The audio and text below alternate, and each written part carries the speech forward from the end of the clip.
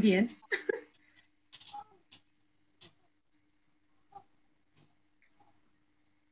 Tā, labvakar. Tā, to viņi pārbaudīsim, vai mums te viss strādā.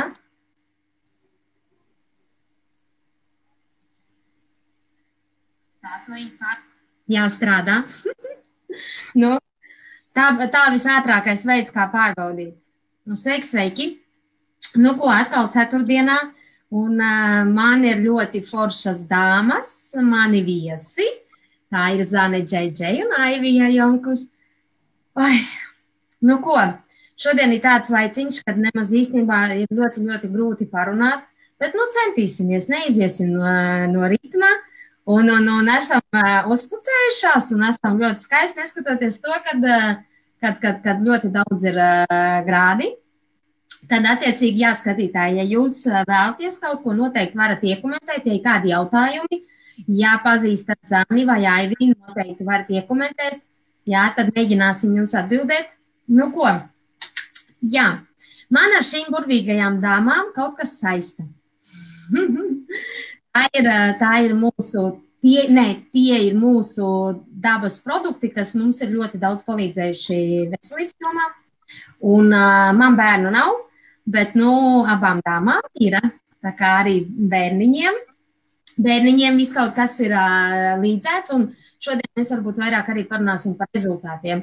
Un, ja gadījumā kādam ir kāds jautājums, ja mēs aizķersim, piemēram, mums Zane ir ļoti plaša spektra egzēmas karaliene.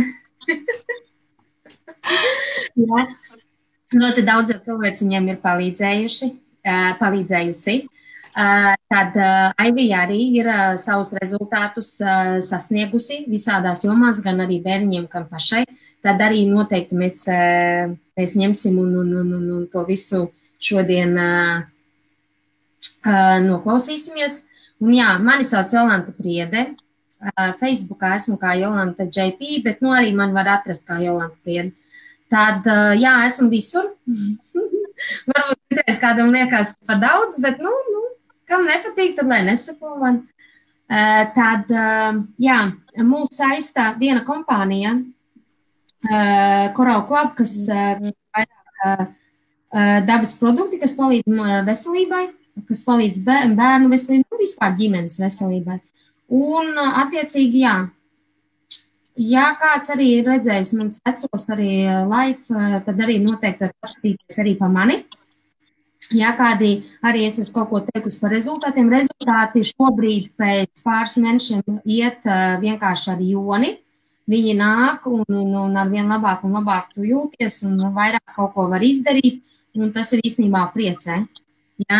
Tā kā jā, nu ko, sāksim. Pirmais Zanīte mums ir augšā, tad Zanīte sāks iepazīstini ar sevi, kur tu dzīvo, ar ko tu nodarbojies brīvajā laikā, un tā kā mūs saist viena kompānija, tā kā mēs esam visi tādi, kā lai saka, mums tā misija tāda, es vienmēr saku, mums ir misija cilvēkiem palīdzēt, bet, nu, tie, kas gribēs, tiem mēs varēsim palīdzēt, tie, kas negribēs, tiem, nu, neko, skeptiķi arī ir jāmīl, un viņi jau mums arī cilvēki ir, vai ne, piedzimuši, viņi tādi ir, kāpēc skeptiķi palikuši uz dabas produktiem, un tad, nu, to mēs arī, tas ir tāds uzmini, nu, labi, Zanīt, dodu tev vārdu. Labvakar! Labvakar visiem! Paldies, kuri ir pievienojušies un gribas paskatīties, paklausīties. Jā, mani sauc Zane Ģergensone. Facebookā esmu Zane JJ. Un esmu 4 bērnu mamma. Principā esmu, ja var tā teikt, mājās sēdošā mamma, bet palīdzu arī diezgan daudz pārējiem citiem daudziem cilvēkiem ar veselības problēmām, kas nav tikai egzēmas, bet ļoti, ļoti dažādas veselības problēmas. Un tas, godīgi, paņem diezgan daudz laiku. Un tāpēc man ir tā, ka patiesībā ir paveicies, ka es varu mājās vienā laikā gan pieskatīt bērnus, aizvest uz skolu, atvest no skolas un pārējo visu ikdienas, kas ir ģimenes lietas. Un plus vēl arī, principā, varu darīt arī šo te lietiņu, kas man ļoti patīk. Es arī sākumā biju skeptiķe, un man pirms 10 gadiem centās iepazīstināt ar koraļu klubu produktiem, un es tikai nosmīnēju, un es tikai teicu, jā, protams, magic, kur ir baigais produkts, tagad visu atrisinās, visu palīdzēs, super produkts. Es tikai nosmīnēju un es aizgāju projām. Man pilnīgi nemaz neinteresēja tas viss, ko man grib pateikt, ko man ziņu, ko man grib nodot.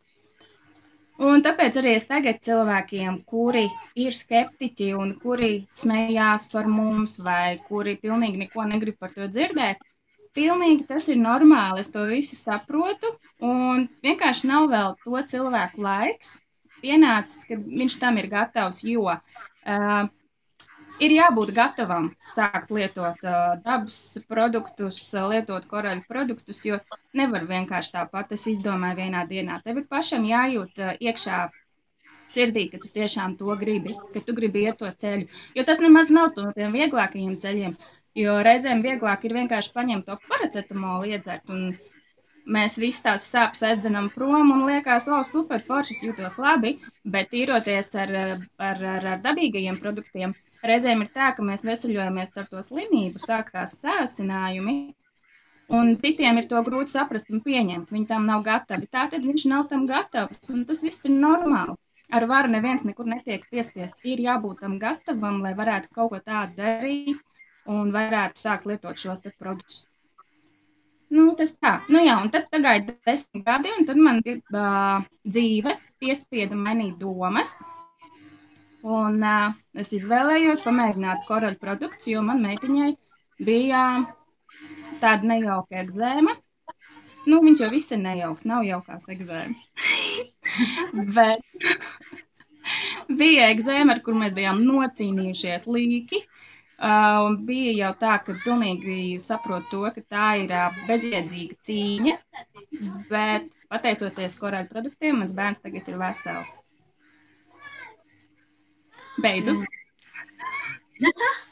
Jā, mēs varbūt sakrātiem sakariem, lai mums neraustītos, kā lai saka, valodas, tad jā, mēs jau norunājām, ka mēs ņemsim jau viena aiz otras, tad runāsim. Jā, super, jā.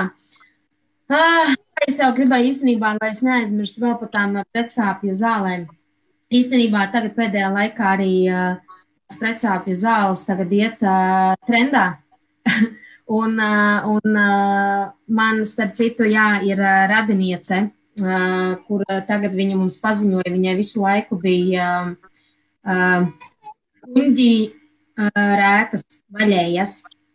Un izrādījās tā, ka viņu visu laiku zāļoja, visu laiku deva viens ārsts aiz otra, un tagad, pat vakardien, sanāca sazvanīties, un viņa Ančējam ir radiniece. Tad, un sanāca beigās tā, kad nomainījās ārsts un izrādās visu to laiku, kamēr viņa dzer tās pretsāpju tabletes, un nemaz. Tieši tāpatās tā kā kaut kā 11 dienā vajadzēja dzert. Un viņai ar vien vairāk un trakāk. Un tas jau vilkās jau gadiem, kad viņa tās pretsāpju zāles dzēra.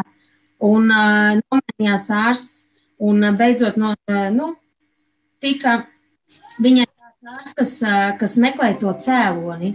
Viņš teica, mums ir jāskatās, no kurienes tas nāk. Un tad, kad noņēma visas pretsāpju zāles, pēc kaut kāda laika, visas tās rētas, tādas atvērtās, viņas atvērtās burtiski, tad viņas ņēma un visas sadzēja ļoti ātri.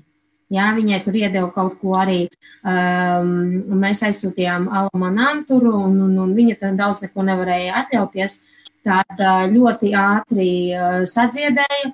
Jā, galvenais, ka noņēma visas pretsāpju zāles. Tas ir īstenībā šausmīgi traki ar tām pretsāpju. Es jau arī biju nozāļota. Un tikai pateicoties, kad, manā gadījumā, protams, man neviens neko nepateica, bet man nāca tā skaidrība pašai. Jā, priekš kam es viņas dzeru, ja labāk nav, es tikai pičkāju organismu, jā, un vienkārši vienu dienu atteicos un arī sākās uzlabojumi. Nu, un tad, protams, Coral Club pavērsās, viss tā kā vajag. Tā, nu, Aivija, jā, tagad tava kārta. Tā iepazīstini mūs, tu jau esi ļoti malacītei arī live un stāsti par sevīm, bet, nu, tagad šeit tā kā cita auditorija, jā, tā kā šeit arī visiem vajag zināt, kas tu tāda esi, kur tu dzīvo, ko tu dari un kādi ir tavi rezultāti. Ok, nu, labvakar visi, kas pieslēgušies. Es esmu Aivija Jonkus. Mani tā arī var atrast Facebookā, kā Aivija Jonkus. Esmu 3 bērnu mamma. 2 no tiem ir pieauguši, 24 un 22. Bet ir mazais puika, kam ir 8 gadi. Un strādāju, man neiznāk tik daudz varbūt pievērsties koraļu klubam, kā es vēlētos. Bet, nu, pēc savām iespējām es to daru un nodarbojos ar to. Iesāku es ir tā, ka manam bērnam mazākajam 2 gadu vecumā viņš man vienkārši ne no šā, ne no tā viņam sāka izmesties uz zādiņu tādas pumpas, pleķi. Un es nevarēju saprast no kā. It kā vispār mēs var visu, ko es viņam dodu ēst, viņš man citās ārā. Nu, ko mēs ejam pie ārsta, mums dod smēres, mums dod zāles, bet nekas jau labāks nepaliek. Līdz beigās ir tā, ka viņam jau ir viss ķermenis. Un man likās, ka nu, kaut kas traģiskāks jau vairs nevar būt. Tad mēs Anglijā aizgājām pie ārsta, un es liku, lai viņam iztaisa analīzes, kuras mums atteica, pateica, ka šeit to nedara. Un nedarīt, ka mums ir jāsmērē smērīts visāds un jādara zāles. Nu ko, dzeram zāles, smērējam, ejam tādā vannā ūdenī, kas ir kā sveķi. Viņš nāk ārā lipīts, es viņu noslaucīt nevaru, jo es viņu nedrīkst nomazgāt ar ziepēm. Un tā mums tas bija 6 gadi. Tagad viņam jau ir 8 gadi. Un tad bija tā, kad es ieraudzīju, kad zāne bija. Es jau īstenībā sekoju līdz Jolantai diezgan lielu laiku, bet nebija tas klikšķis, kad jā, ka tas ir manis. Tad es ieraudzīju zāni ar savu meitiņu, kur par egzēmām. Protams, es uzreiz neko nerakstīju, bet galvā man visu dienu darbā tā doma, un vajadzētu uzrakstīt, kaut kas jādara. Pārgāju mājās, un tad teicu bērniņu tētim, kad ir tāda lieta, parādīju bildi, reāli viss, un viņš saka, nu, davai uzrakst. Nu, neviens tev pa muti nesatīs, nu, uzrakst. Nu, tad es arī uzrakstīju. Bet, teikšu atklāti, es vispār neticēju. Es biju no tām, kas vispār koralim neticēja. Goda vārds, es biju no tām. Es biju pilnīgi stīk. Ja neviens nevar palīdzēt, nu, ko tad, nu, ne jau korali. Bet bērniņam teica, davai. Pērkam visu tādu programmu, un mēs nopirkām, sākām lietot. Es, protams, viņam devu visu kā vajag, bet tā no viņiem tālāk. Bet bērniņa teica, sāk lietot ūdeni, un tur bišķi no viņa kaut ko paņemt, kā paprovēt, jo viņam vajag tas, un viņš saka, bet tas ūdenis taču ir labs, kāpēc tu nevar paprovēt? Es saku, ne. Tas nav manējais, man vēl šitā nav tas klikšķis noticis. Bet tad es sapratu, ka atkal man uznāca tās lēkmes nenormālās, mans migrēns 3-diennieks, kad es guļu, vienkārši raudu. Viņš saka, bet, nu, Aivī, kaut kas ir jādara. Viņš saka, nu, davai paprovēt. Nu, bērni teica, ja? Viņš saka, nu, paprovēt, taču, nu, nebūs nekas traks. Ko es izdarīju? Es nopirku Coral Detox plus Mindset. Un es sāku viņus lietot. Un SPÄKS, tas man arī baigi labi. Un tad es sāku viņus lietot, un viņi kā pēc laika bija tā, kad es pat it kā tā galva ir smaga, bet viņi nesāp, es varu aiziet uz darbu. Un tad man bija dzīvē tāds baigi lielais pārbaudījums. Un es domāju, ka Dievs, nu tagad man ir jābrauc nenormāls liels gabals, viss, un tur, jā, un viss tur tās runāšanas, un viss, un es domāju, ka tikai man neuznāk tās nenormālās galvas sāpes, ka es neko nevarēšu izdarīt. Nu nē, izturēju. Tikai 2. rītā, es kā bija 2 naktī iegājis gulēt, man no rīta 6 bija jābūt. Tas nozīmē, ka es esmu gulējuši 4 stundas. neviens man īstenībā darbā negaidīja. Viss gaidīja, kad atkal zvanīšu un teikšu, es atkal guļu savu 3 diennieku. Aizgāju, galva bija smaga, bet nesāpēja. Tāda pusdula, zin kā, tā kā var teikt, ka varbūt kāda glāzi viņķeli ir izraucot, tāda man bija tā galva, tāda smaga. Jā, un tad man tas vīrietis arī, tēts, viņš sāk ar ūdeni un H500, viņš bija vienkārši bomba, viņš bija starā, viņš man no 12 stundām pārnāk mājās, viņš vēl kaut ko grib darīt, skriet, viņam enerģija pilnām mutēm. Un tad man vēl bija tas, kad man ir 2 mugurkaula operācijas, ne no vieglajām, un man bija ļoti, ļoti tā, kad arī man rauj krampjus naktī. Nežēlīgi ir tā, ka tu celies augšā un tu vienkārši lec uz to kāju, jo nenormāli sāp. Bet tagad, var teikt, kad es 4-5 mēnešus tā rītīgi konkrēti es dzeru koraļus. Man krampi pa šitiem mēnešiem tagad netik sen kā pagājuši nedēļu, vienreiz, bet tas bija tāds, tā kā pa nakti viņi tā sarāva, un viņi arī atlaida. Un tad ir vēl viens tāds gadījums, man ir 20 gadi atpakaļ operēt krūte. Anglijā es esmu uzskaitē onkologos. Un man it kā tas bumbulis tagad, viņš ir atgriezies. Tas, kas ir izoperēts, viņš ir atgriezies. Bet, pēdām es neesmu bijusi, man bija jāiet pie ārsta, bet man dzīvē notika ļoti liels pārmaiņas, un tā kā es neaizgāju, tad es noteikti pieteiktos tur, kur es atrodos tagad, un pārbaudīšu. Bet es to bumbuli, tas, kas man bija atgriezies, es viņu vairāk nejūtu. Man jau liekas, ka viņš ir pazudis. Es ļoti ceru, ka viņš ir pazudis, un kad arī analīzēs vairāk neko neuzrādīs. Bet, 20 gadu atpakaļ, man dēlam lielākam bija 2 gadiņi, un tad man izoperēja to bumbuli, bet, viņš, paldies Dievam, bija labdabīgs. Viņš nebija ļaundabīgs, bet zāles bija jādzer ļoti, ļoti daudz. Arī tagad, kad aizgāju pārbaudīties pirms laika, tad izrakstīja man zāles, kuras pusgadu, 2 mēnešus ir jādzer. Ko nozīmē, kad es deru tās zāles? Es vienkārši palieku resnāk, jo tāpēc, kad tie visi ir mākslīgi, viņi tev it kā apstādina, lai nekas tev neizdiebs, bet es pat jūtu, kad es it kā neredzu, ka es no tām zālēm pamstu. Un tad es iesāku arī ar koraļiem, un tagad jau mēs esam kā fani. Es bez viņiem vairāk nekur nekad. Tāds ir mans dzīves stāsts. Protams, var cilvēki neticēt, domāt, ka mēs tur stāstam, tas taču ir biznes, un ko jūs tur stāstiet, vai ko. Paiet garām vienkārši, neklausieties. Bet, reāli koraļi, viņi reāli var palīdzēt. Jo es saku, man ir mugurkaula operācijas un ar krūti un galvu. Man vienkārši, es varu teikt, ka es tagad varu normāli dzīvot. Jo mēnesi atpakaļ man vēl bija, nenormāls pārdzīvojums. Ļoti, ļoti tur neiztika bez asarām, tur neiztika bez nekā. Bet es visam tam izturēju, es visam tam izgāju cauri. Un no malas man cilvēki pat viens nevarēja pateikt, cik iekšēji man ir grūti. Bet, tas man viss tā mierīgi aizgāja.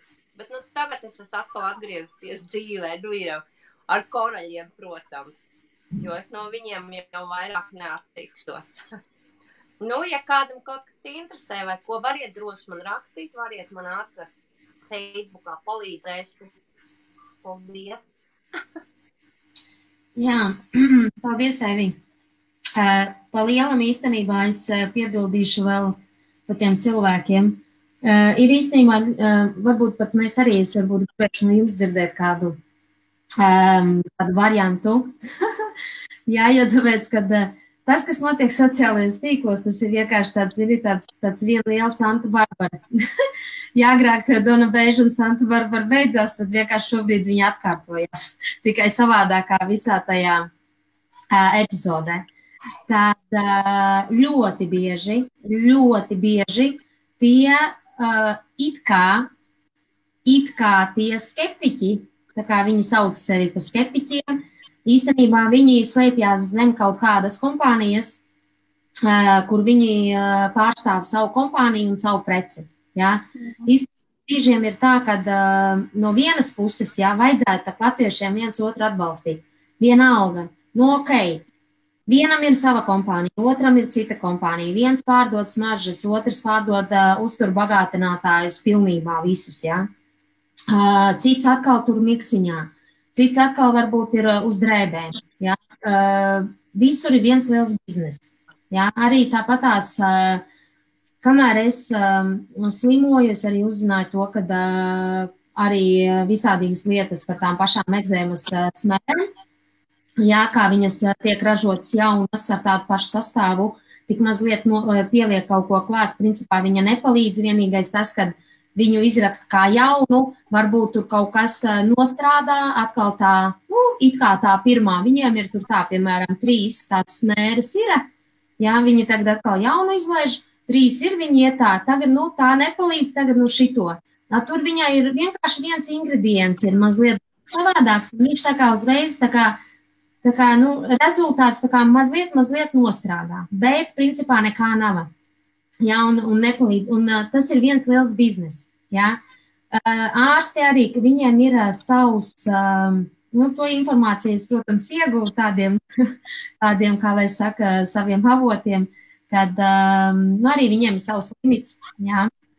Viņiem ir limits, mēs aizējam uz tām 15 minūtēm.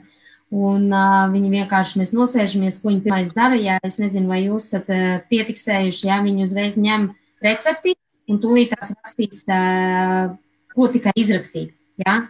Vai kaut ko, ja, atkarībā kā tu jūties, vai varbūt tu jau esi uz kaut kā, ja, bet vienmēr sanāk tā, ka ja tu pats par sevi nepastāvēsi, tad viņi tev pierakstīs vēl kaut ko klāt.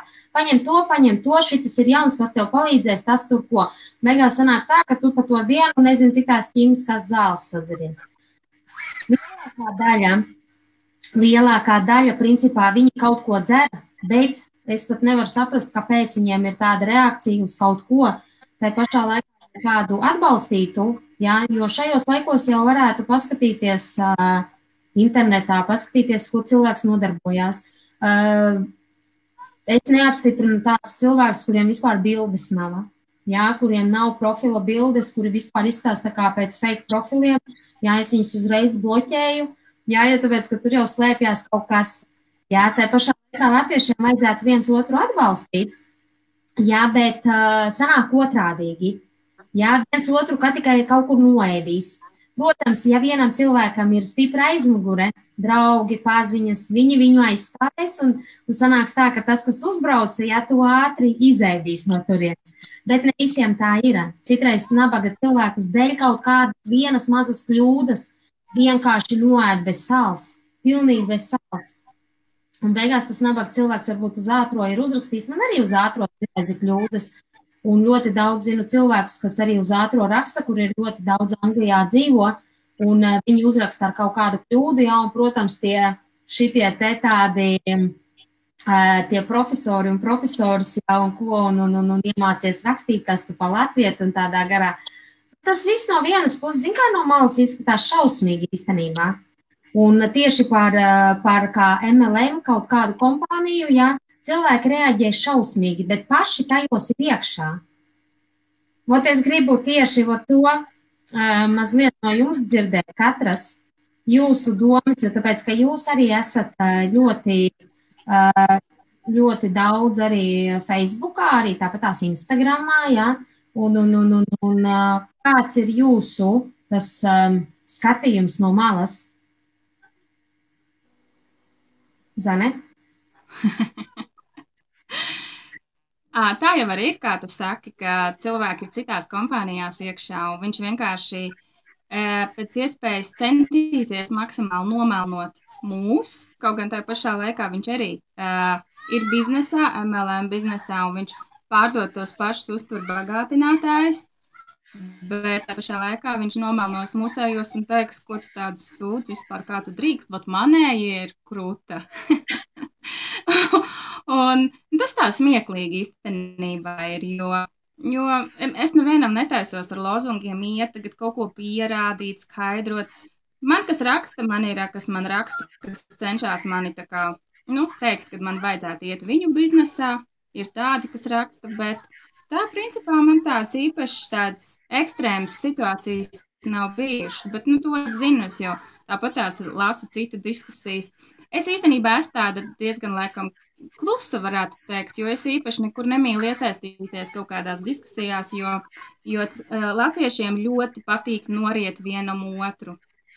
Un, ja, piemēram, es tur ieteikšu kādam, kad es tev ir tāda lieta, ka var palīdzēt, piemēram, iet par veselību, tad tur uzreiz sāks ņirgāties, smieties, un tad es sapratu to, ka patiesībā, ja cilvēkam viņam interesēs, viņš pats man uzrakstīs, un viņš pats man pajautās, kā ir ar to vai ar šito. Kaut kur komentēt un diskusijās piedāvāt palīdzību ir galīgi garām, tāpēc, ka cilvēki ir tādi, ka viņi tur vienkārši grib tikai pagaudoties, grib tikai pažēloties un grib atrast vienkārši sev līdzīgos, kuriem ir tikpat slikti, tādas pašas veselības problēmas, un tagad mēs paraudāsim kopā. Bet tad, kad viņiem piedāvā, ka te, kur te ir, kā tu vari mainīt, lai tev vairāk nav jāmocās, tad viņš sāk smieties un saka, tu taču esi stulba.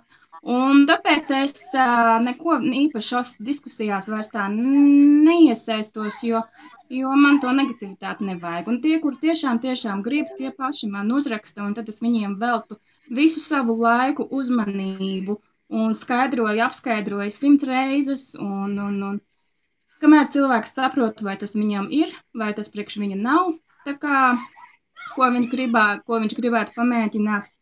Tā kā jā, tas mans novērojums. Jā, nu super. Jā, tā jau ir. Vienīgais, zin kā, nu labi, ir ok, arī piebildīšu vēl. Tas, kas ienāk uzreiz prātā, zin kā, par to pašu tēmu, ir tā, kad, nu, manā izpratnē vienkārši es citreiz arī sēžu un tā domāju, nu ok, tie latvieši ir tādi, nu ok, lai tādi ir.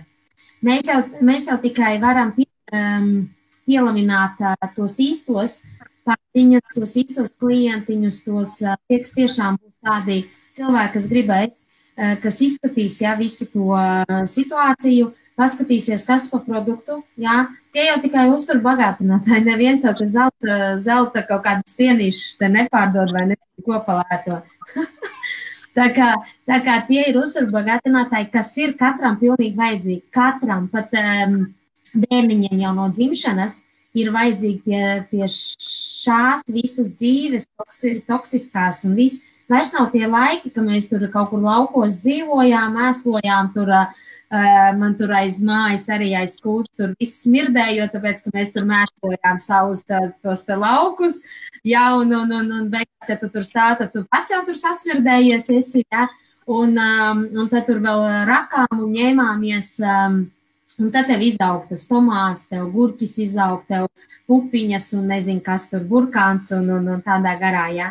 Un tad arī mēs dzīvojām, jā, kad mēs piedzimām, jā, kas tie 80. gadi, jā, nu ok, bet tagad vairs tā nav. Un šobrīd īstenībā bez tā, kas mums trūkst, ja cilvēki īstenībā apsēstos un mazliet padomāt par to, cik daudz kāda statistika, es starp citu, jā, arī bija ielikusi un iešēroju jūsu arī laikam lapās, jā, par to vēzi, jā, vēzis. Kāda statistika jau uz slimībām. Jā, cilvēki mirste. Jā, protams, pirmie, man liekas, latvieši būs tie, kas paspiesies par to, ka tur kāds ir nomiris, jeb viņi neiedziļināsies tajā statistikā. Ir ļoti daudz cilvēku, kas vienkārši arī bērniņi piedzimst, jā, un vienkārši staigā tām egzēmām, jā, un neko nedara, jā, un viņiem nekas nepalīdz, un viņi jau neuzrakstīs, jo tāpēc, ka viņiem tas lepnums, viņiem lepnums vienkārši neatļauj uzrakstīt un uzprasīt to palīdzību.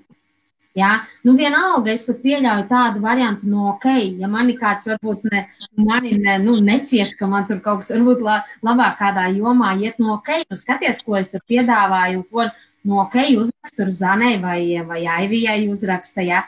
Bet nu nē, un es zinu to, ka nu nē, un cīnās iet pie tiem ārstiem un raudu, un nekas nepalīdz, un smērs nepalīdz, un nu, zini, neuzrakstīs. Nu, pilnīgi citu man nostur neuzrakstīs. Visu lieku, visu stāstu rādu, un ar katru klientu arī eju, un pilnīgi uci-muci, un visu līdz pēdējiem. Jā, un viss arī paliek starp mums, un viss paliek pilnīgi konfidencionāli un informācija un tādā garā. Bet, nu, iekšā cilvēkam tas ir nevis tur jau nav vairs skeptiķis, ja? Tur ir tā, man liekas, idejas par tāds, nu, nē, es viņai nerakstīšu, vienalga, kas man tur ir, es viņai nerakstīšu. Ja es domāju, ka to degunu vairāk paceļ augšā nekā vispār tā padarīšana. Un jā, nu tas īstenībā ir ļoti, ļoti skumji. Tas ir ļoti skumji. Ja es vēl, piemēram, redzētu, ka cilvēks izmanto vismaz kādu, ir jau daudz kompānijas labas, jā, varbūt kāds cits produkts kaut kur nostrādā vai kā, vismaz kaut ko provēt, kaut ko darīt. Mēs jau te nesēžam un nesakām, ka mums ir the best, jā, produkts, jā, nāc un vienīgais pasaulē mums ir šitas te. Sākam. Mums ir vienkārši tie produkti tik... Viņi ir no ārstniecības augiem, skaisti ārstniecības augi apstrādāti un salikti vienā kapsuliņā. Paskaties mūsu gārliks. Vienā mazā kapsuliņā ir vesela galviņa. Nu, un cik viņš ir spēcīgs. Citreiz cilvēks apēd vienu daiviņu un saka, es jau ķiploku ēdu, es jau tur ēdu ar maizīti, ar maizīti. Jā, nu, ko tu apēdi vienu šito te un tev tur ne... Tam vīrusam vai baktērijai, un tur ne vienā galā, ne otrā. Viņš tur danco un priecājās un vairojās. Tā kā, nu, šobrīd tas, kas arī, piemēram, ir ceļš pilsētās dzīvo, visi tie trakie toksīni, viss, ko elpojam, tas arī izraisa. Visas ekzēmas, psoriāzes, visas slimības, diagnozes, pilnīgi visu. Pilnīgi visu. Jā, un tas cilvēku tāds, nu, kad, nu, jā, tā noriešana, jā, nu, ok, nu neinteresē, es par citu kompāniju, nu, meklē kādu citu konsultantu. Bet, nu, citreiz tā gribās teikt, nu, come on, latvieši, jā, nu, tu atdod sirdi un veseli, jā, tu stāsti, tu studē, tu izpēti, tu lasi, tu mācies, tu klausies tos video, es pat citreiz sēžu arī līdz 3 naktī, klausos, lai saprastu, lai varētu palīdzēt. Protams, man ļoti daudz klientu, kas ir ļoti super. Jā, viņi mani mīlēs, viņus mīl, mēs tur kopā, tur visi, jā. Bet es zinu, ka ļoti daudziem vajag tiem pašiem pazīstamiem, vajag palīdzību. Viņi staigās es pat nepieminēšu, tur ar vienalga, ar kādām problēmām, jā, kas ir redzamas problēmas. Un tu sēdi citreiz un tā domā, ko tu gaidi? Kāpēc tu nevari atnākt un pazvanīt un atnākt, piemēram, pasēdēt un vienkārši nav jau naudas problēmas. Es zinu, ka cilvēkiem tā nauda ir, jā, un zinu to, cik daudz cilvēki pičkā savus bērnus ar visādīgām sulām, kolām un tādā garā, un pēc tam brīnās pēc pāris gadiem, kad lien ārā ekzēmas, lien ārā vīrusi, un protams, māmiņas jau, ko viņas dara, viņas uzreiz, tas jau tāds pavasaris nāk, tā jau tāds vienkārši alerģija mazā, bet tas ir katru pavasari, jā. Nu, ļoti žēl īstenībā, tā nav normāla alerģija. Jā, to īstenībā tas viss ir piesārņotības pakāpe, jā, kas ir iekšā un ko vajag iztīrīt. Jā, un principā jau tie mūsu produkti, jā, nu kas tad tur, vienkārši mēs mākam viņus salikt, tur ir tas āķis, jā, un tur tas brīnums ir, ka mēs mākam tie konsultanti, jā, māk salikt tos kopā, tos produktiņus, kas tieši tā nostrādās. Jā, ka tev vienkārši būs tie rezultāti. Nevis tur, piemēram, nopirkt vienu buņģiņu, es tur ieraudzīju tur tādu un tādu, bet īstenībā varbūt tev nemaz viņš neuzsūcās, jo tāpēc, ka tev ir ļoti daudz problēmas tajā organismā. Vai ne? Jā, labi, Aiviju, tavi šitie te novērojumi uz sociālajiem tīkliem. Varbūt tev kāda pašai pieredze ir bijusi. Nu, pa lielam, jā, man ir bijis tā, ka tad, kad es sāku ar koraļiem, ar visu to, tad man uzrakstīja, es jau sāku reklamēt, tāpēc, ka, kādu laiku es neko nedarīju, es to visu uz savu bērniņu skatījos, kā tas viss notiek, un tad, kad es tiešām redzēju, ka strādā šie produkti, kad viņam jau paliek labāk, un kad viņš jau man sāk ēst to, ko viņš nedrīkstēja ēst, tad es arī sāku reklamēt. Un tad bija tā, kad man uzrakstīja, ko tu tur muļājies ar tiem koraļiem, tad vai nāc pie mums, šitien ir easy un labāk un viss notiekās. Un es saku, nē, es saku, vai tas iedziļinājusies tanī, cik viņš ir dabīgs? Jā, tad viss ir dabīgs. Es jau, protams, arī parakņājos pa internetu, tad izrādās, ka tur nebija tik dabīgs.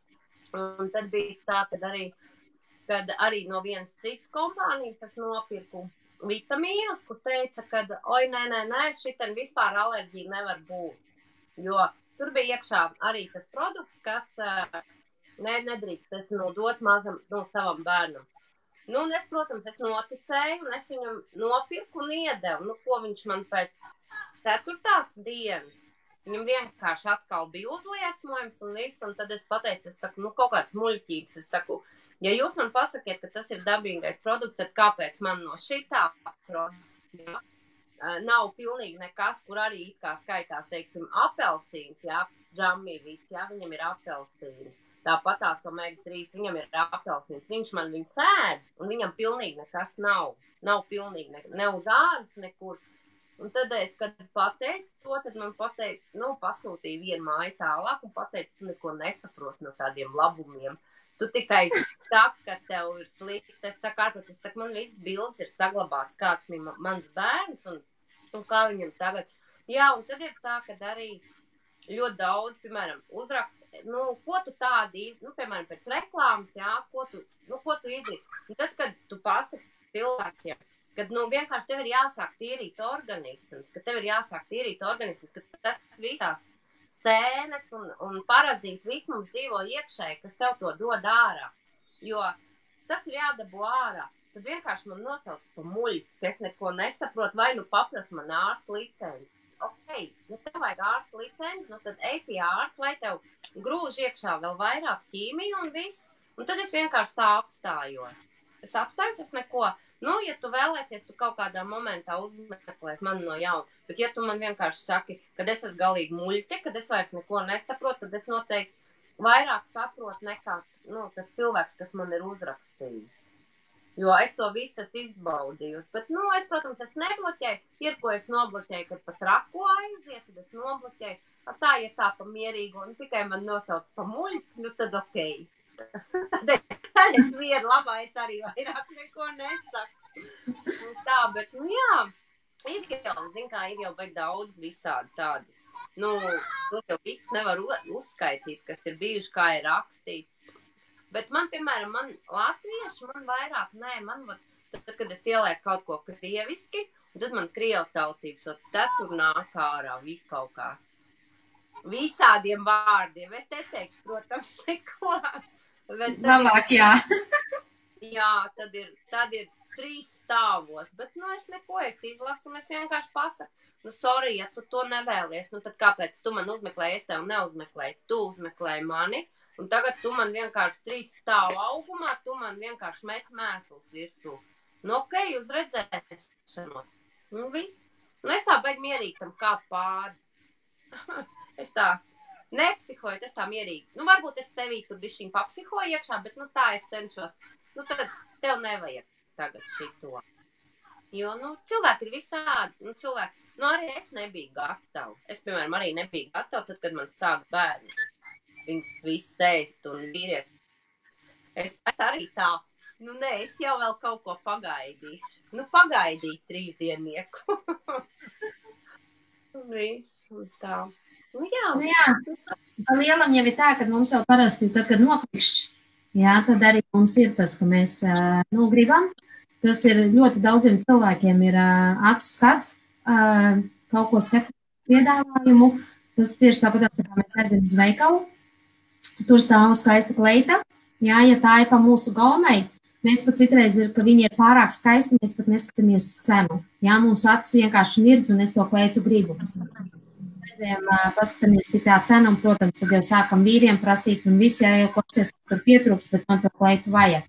Tas tieši tāpatās arī ar visu pārējo, kas ir sociālajos tīklos, ko piedāvā, kādi ir tie produkti, vai tur ir tās smaržas, tušas, uztur bagātinātāji, tad attiecīgi arī, ja mēs viņu mācēsim pasniegt, tad arī tikpat ātri arī cilvēki acis, kā lai saka, iezibēsies, Bet, protams, vairāk jau sanāk tie trakie, tie negatīvie cilvēki, zem kuriem slēpjās īstenībā kāda cita kompānija. Tas ir ļoti, ļoti populāri. Ļoti populāri.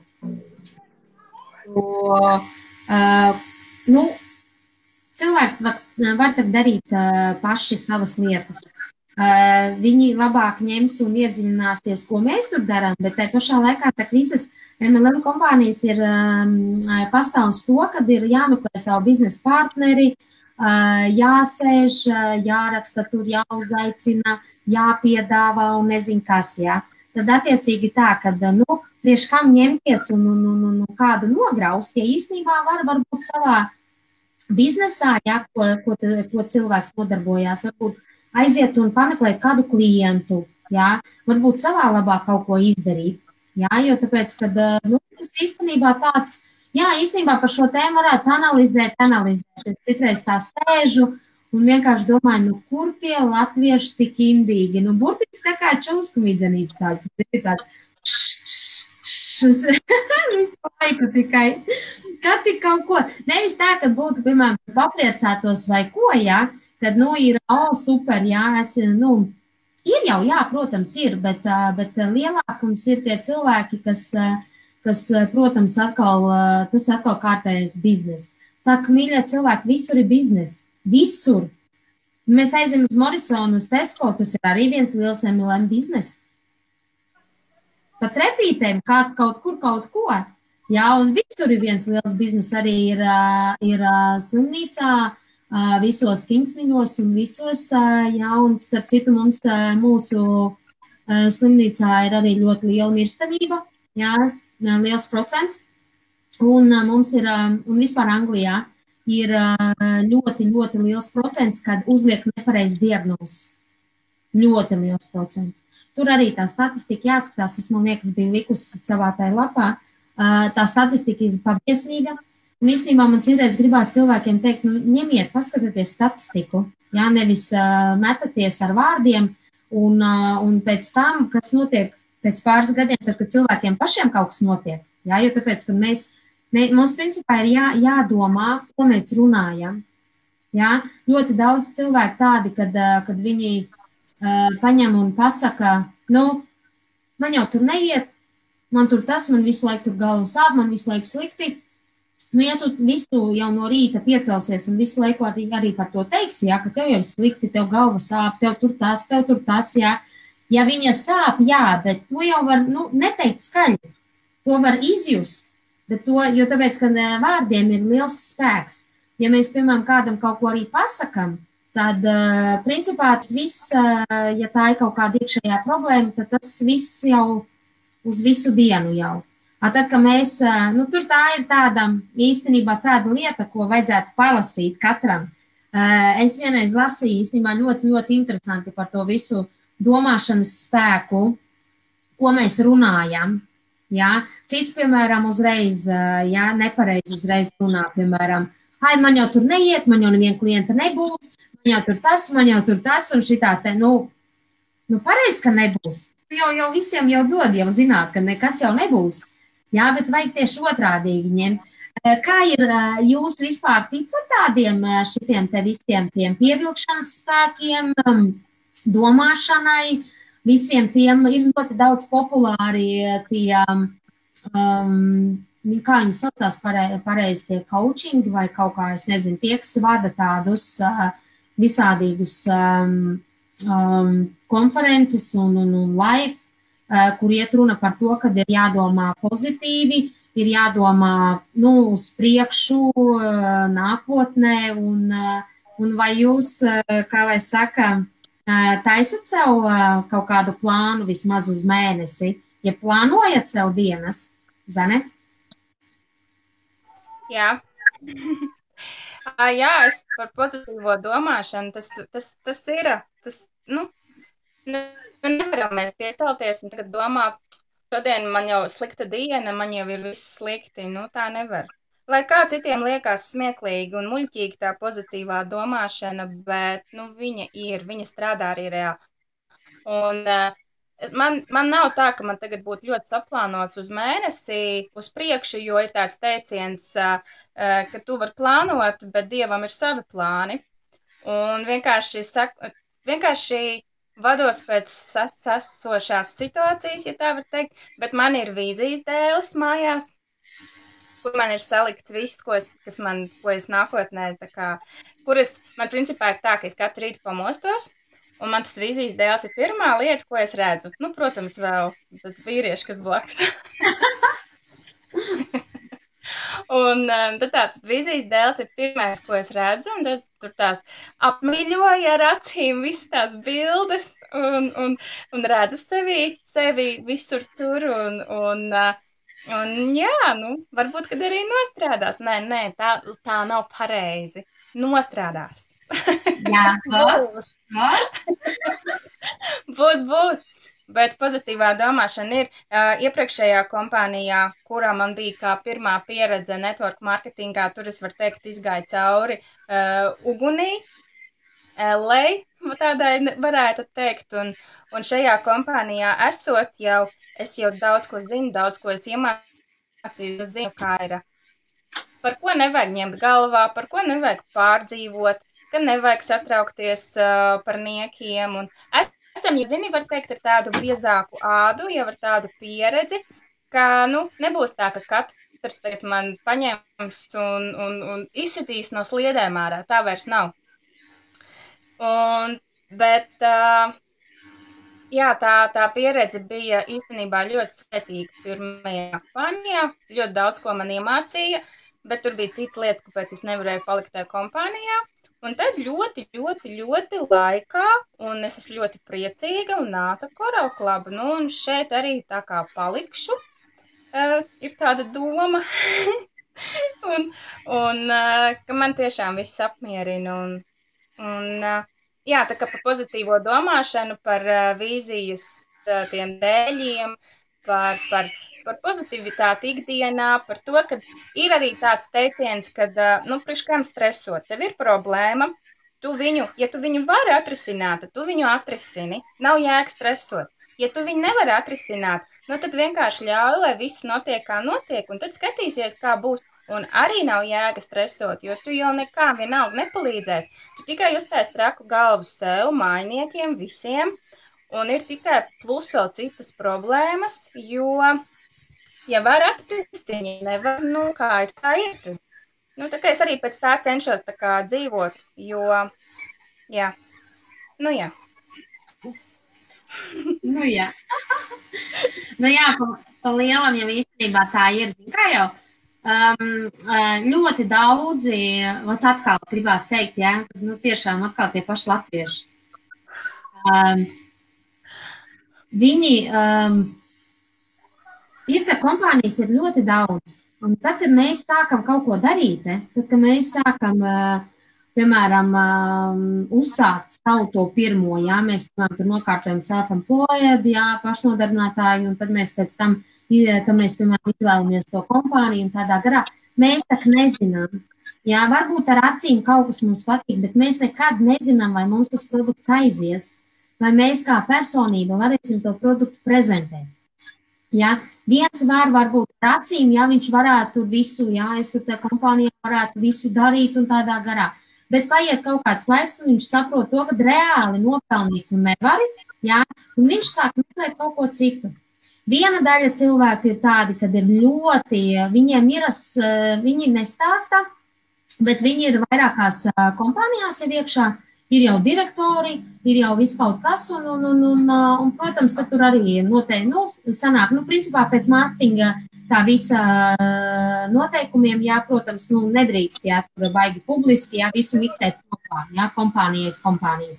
Un, attiecīgi, ja to dara visu atsevišķi, principā cilvēki var nodarboties, ar ko viņi vēlās. Ir viens tāds ļoti populārs, es viņu sauc par coachingiem. Tie vīrieši, viņi ļoti labi stāst, viņi jau tur miljardieri un visādi. Kā viens arī teica, kas man aizķērās tie vārdi, kad tad, kad jūs kaut ko sākat darīt, jā, jūs ņemat, cik jūs varat pavilkt. Jā, un tad pēc tam jūs jau redzēsiet, kas jūs vairāk piesaistīs. Jā, un tad, kad cilvēks izvēlās savu kompāniju, īstenībā tieši otrādīgi tiem paziņām un latviešiem vajadzētu atbalstīt, nevis nozākāt uzreiz. Jā, jo pilnīgi katrs kaut ko dzer, kādu vitamīnu, kaut vai viņš ir aizgājis nopirts Tesco vai aizgājis Morrisonā nopirts, bet viņš dzer. Pilnīgi neviena vārda neticēšana, man kāds teiks, ka viņš pilnīgi neko nedzer, un viņam ir super-truper noskaņojums, super-truper viņš jūtās un tādā garā. Noteikti viņš kaut ko dzer. Vai nu arī, piemēram, tāpatās viņš dzer tie, kas, piemēram, saka, tur atkal kārtējās tabletītes pulverīši, jā, bet tā pašā laikā tie paši sportisti savus pulverīšus dzer un L-karnitīnu dzer un visus šitos te, jā, visus, lai uzkačātos un pieņemtos. Tās arī viss ir tabletītes. Vienalga, kāds viņas ir, tās ir tabletītes un kapsuliņas un pulverīši. Jā, un tā kā pa lielām, tas, kad ātrāk ieķert, uzķert un iegraust, iešņākt, iekost, jā, visus tos vārdus varētu paņemt, ja tas latvietim tieši ātrākais ir. Protams, tāda saskarsme, kā Aivi arī saka, jā, man jau vairāk ar latviešiem, ne man ar citautībām. Par citautībām teikšu tā. Tieši tāpat tās Coral Club ļoti populārs ir Polijā, Lietuvā un citās valstīs. Vienīgais tas ir problēma un citās kompānijās arī, kur ir suplementi. Ja? Jo es zinu, kad man vienreiz sen apakaļ, kad man liekas, kad sāku pirmās reklāmas likt, man kaut kas bija iekomentējis no Ambeja. Ja? Un tad es biju izteikusi tā, es saku, klausieties, es saku, es nevienu neesmu redzējusi cilvēku, kas, piemēram, ņemtu un strādā tā kā mēs, konsultētu, jā, cilvēkus, rādītu, stāstītu par problēmām, pilnīgi nevienu. Un tur ir cilvēki, ja, kas, piemēram, tos, kurus es redzu, varbūt viņi arī ir, tad ir cepurnos, bet to, ko es redzu, cilvēki vienkārši, viņi vairāk aicina tā kā biznesā, jā, un paši dzer, un tad vienkārši kā piedāvā kā produktu, kā vienu produktu, jā. Bet mēs šeit, ko darām, mēs tieši strādājam ar šūnām, ar organismu, ar orgāniem. Mēs cenšamies palīdzēt. Ekzēmas gadījumā ir jātīra organisms. Jā. Viss ir jādara, ir jāpalīdz. Jā, ir kaut kādas atvērtās šķūles vai kaut kas iekšā. Jā. Tieši kam ņemt un meklēt vajag cēloni, ne jau ņemt un dot atkal vēl iekšā, jā, lai varās vēl vaļāk un cilvēks uz gultas paliek.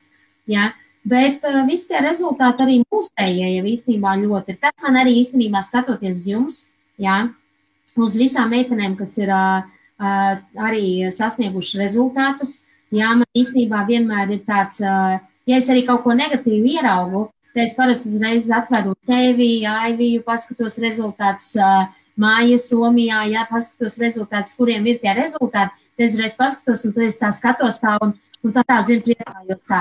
Nē, mēs tomēr esam pareizā vietā.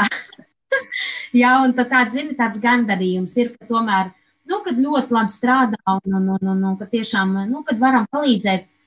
Un tad tas negatīvais no tiem cilvēkiem īstenībā ir mazliet drusku tā kā nobāl. Jo ir jau cilvēki, kas ļoti uzslavē. Gan jūs, jā, abas divas, gan mani, un ir tie mūsu favorīti cilvēciņi, tie klientiņi, kas tiešām vienmēr ietagos un pateiks foršas vārdus, jā, kad ir palīdzēts un tādā garā, bet, palīdzēts, jā, galvenais, ka mēs mākam piedāvāt salikte, kas ar ko strādās, nevis mēs kaut ko tikai, ņem šito varbūt nostrādāt.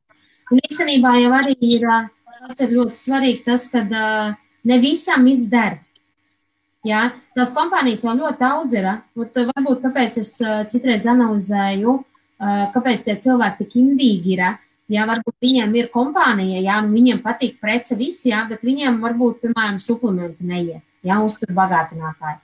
Un tad, kad, piemēram, kādam labāk iet, tad es domāju, ka viņam tā kā kaut kāds tāds spēriens, viņam tāds, vai tā kaut ko uzrakstīt. Jātais fake profils un jāņem kaut kas ir jāuzrakst. Es tā nevaru, kā viņai iet un man neiet, jā. Bet ne visam, es vienmēr saku, ne visam viss der. Kādam der tās kompānijas produktiņš, kādam kāds tur tievē ar kaut ko tur, kāds nāk pie mums attīrīties, jā, jo tāpēc, ka tās diētas vienkārši kā Sintītērēs teica, ko tik viņa, kādas diētas viņa nebija izprovējusi. Viņa iziet diētu, 2 reiz atnāk atpakaļ. nākošā diēta 2 reizes atnāk atpakaļ. Nu, un kur priekš kam šitā visu mūžu mocīties? Jā. Tas jau ir, kad mēs to produktu tik labi pasniedzam, ja, ka tas rezultāts vienkārši pasakains. Vienīgais tas, kad, vēl kas, kā jums ir saskarsme ar to, redz, kā uzreiz jau rodās tie visi jautājumi. Saskarsme ar to, kad vai ir bijis jums tā, ka cilvēks, piemēram, nopērk un viņam ir, viņš tā kā nav gatavs, ja, ka viņam tur tagad, piemēram, nāks, piemēram, mums ir izvada orgāns, pirmais tuvākais, tā ir āda. Ja, ja mums nespēja izvadīties aizējot uz toleti, ja, tad pirmais tas ir āda. Un jums ir kādreiz tā bijis, ka cilvēks raksta, ka viņš nespēja, ka viņš vienkārši apstājās. Vai varbūt kolavadu nopircis vai vienalga ko, jo tāpēc, ka principā jau, ja tas cilvēks ir toksisks, ja viņam iekšā ir viss kaut kas, plus vēl viņam ir liekais svars, jā, tad, tur tie toksīni, tur 100 punkti, viņi ir ļoti daudz, bet, kuram viņi izdevās? Man, piemēram, nebija tādi ne augonīši, ne kaut kādi izsitumi, jā, bet es zinu to, ka cilvēkiem ir. Un kā jums ir, man, piemēram, es neesmu, varbūt kāds man nav teicis, bet pagaidām visi cīnās, smagi cīnās, bet, kurš, citam ir ļoti viegli. Bet vai jums ir bijis tā, ka kāds, piemēram, pasaka, kad nopirk kaut ko un saka, nē, es nevaru, tas pa manī pa stipru vai tur tagad metās tur kaut kādi augoņi vai nezinu kas un viņš vairs nevar. Zane? Lai šoreiz Aivija atbild, viņa pagājušreiz netika pie vārda. Blīn! Pa lielam, jā. Aivī, tad tu tagad runā un vēl pierunā klāt mūsu iepriekšējo tēmu, no? Jā, man bija cilvēks, sieviete gados, kas es viņai piedāvāju pusgadu atpakaļ, tad viņa man atteica, tad pēc pusgada viņa tomēr izdomāja, es tomēr provēšu, jo stāvoklis tur bija šausmīgs.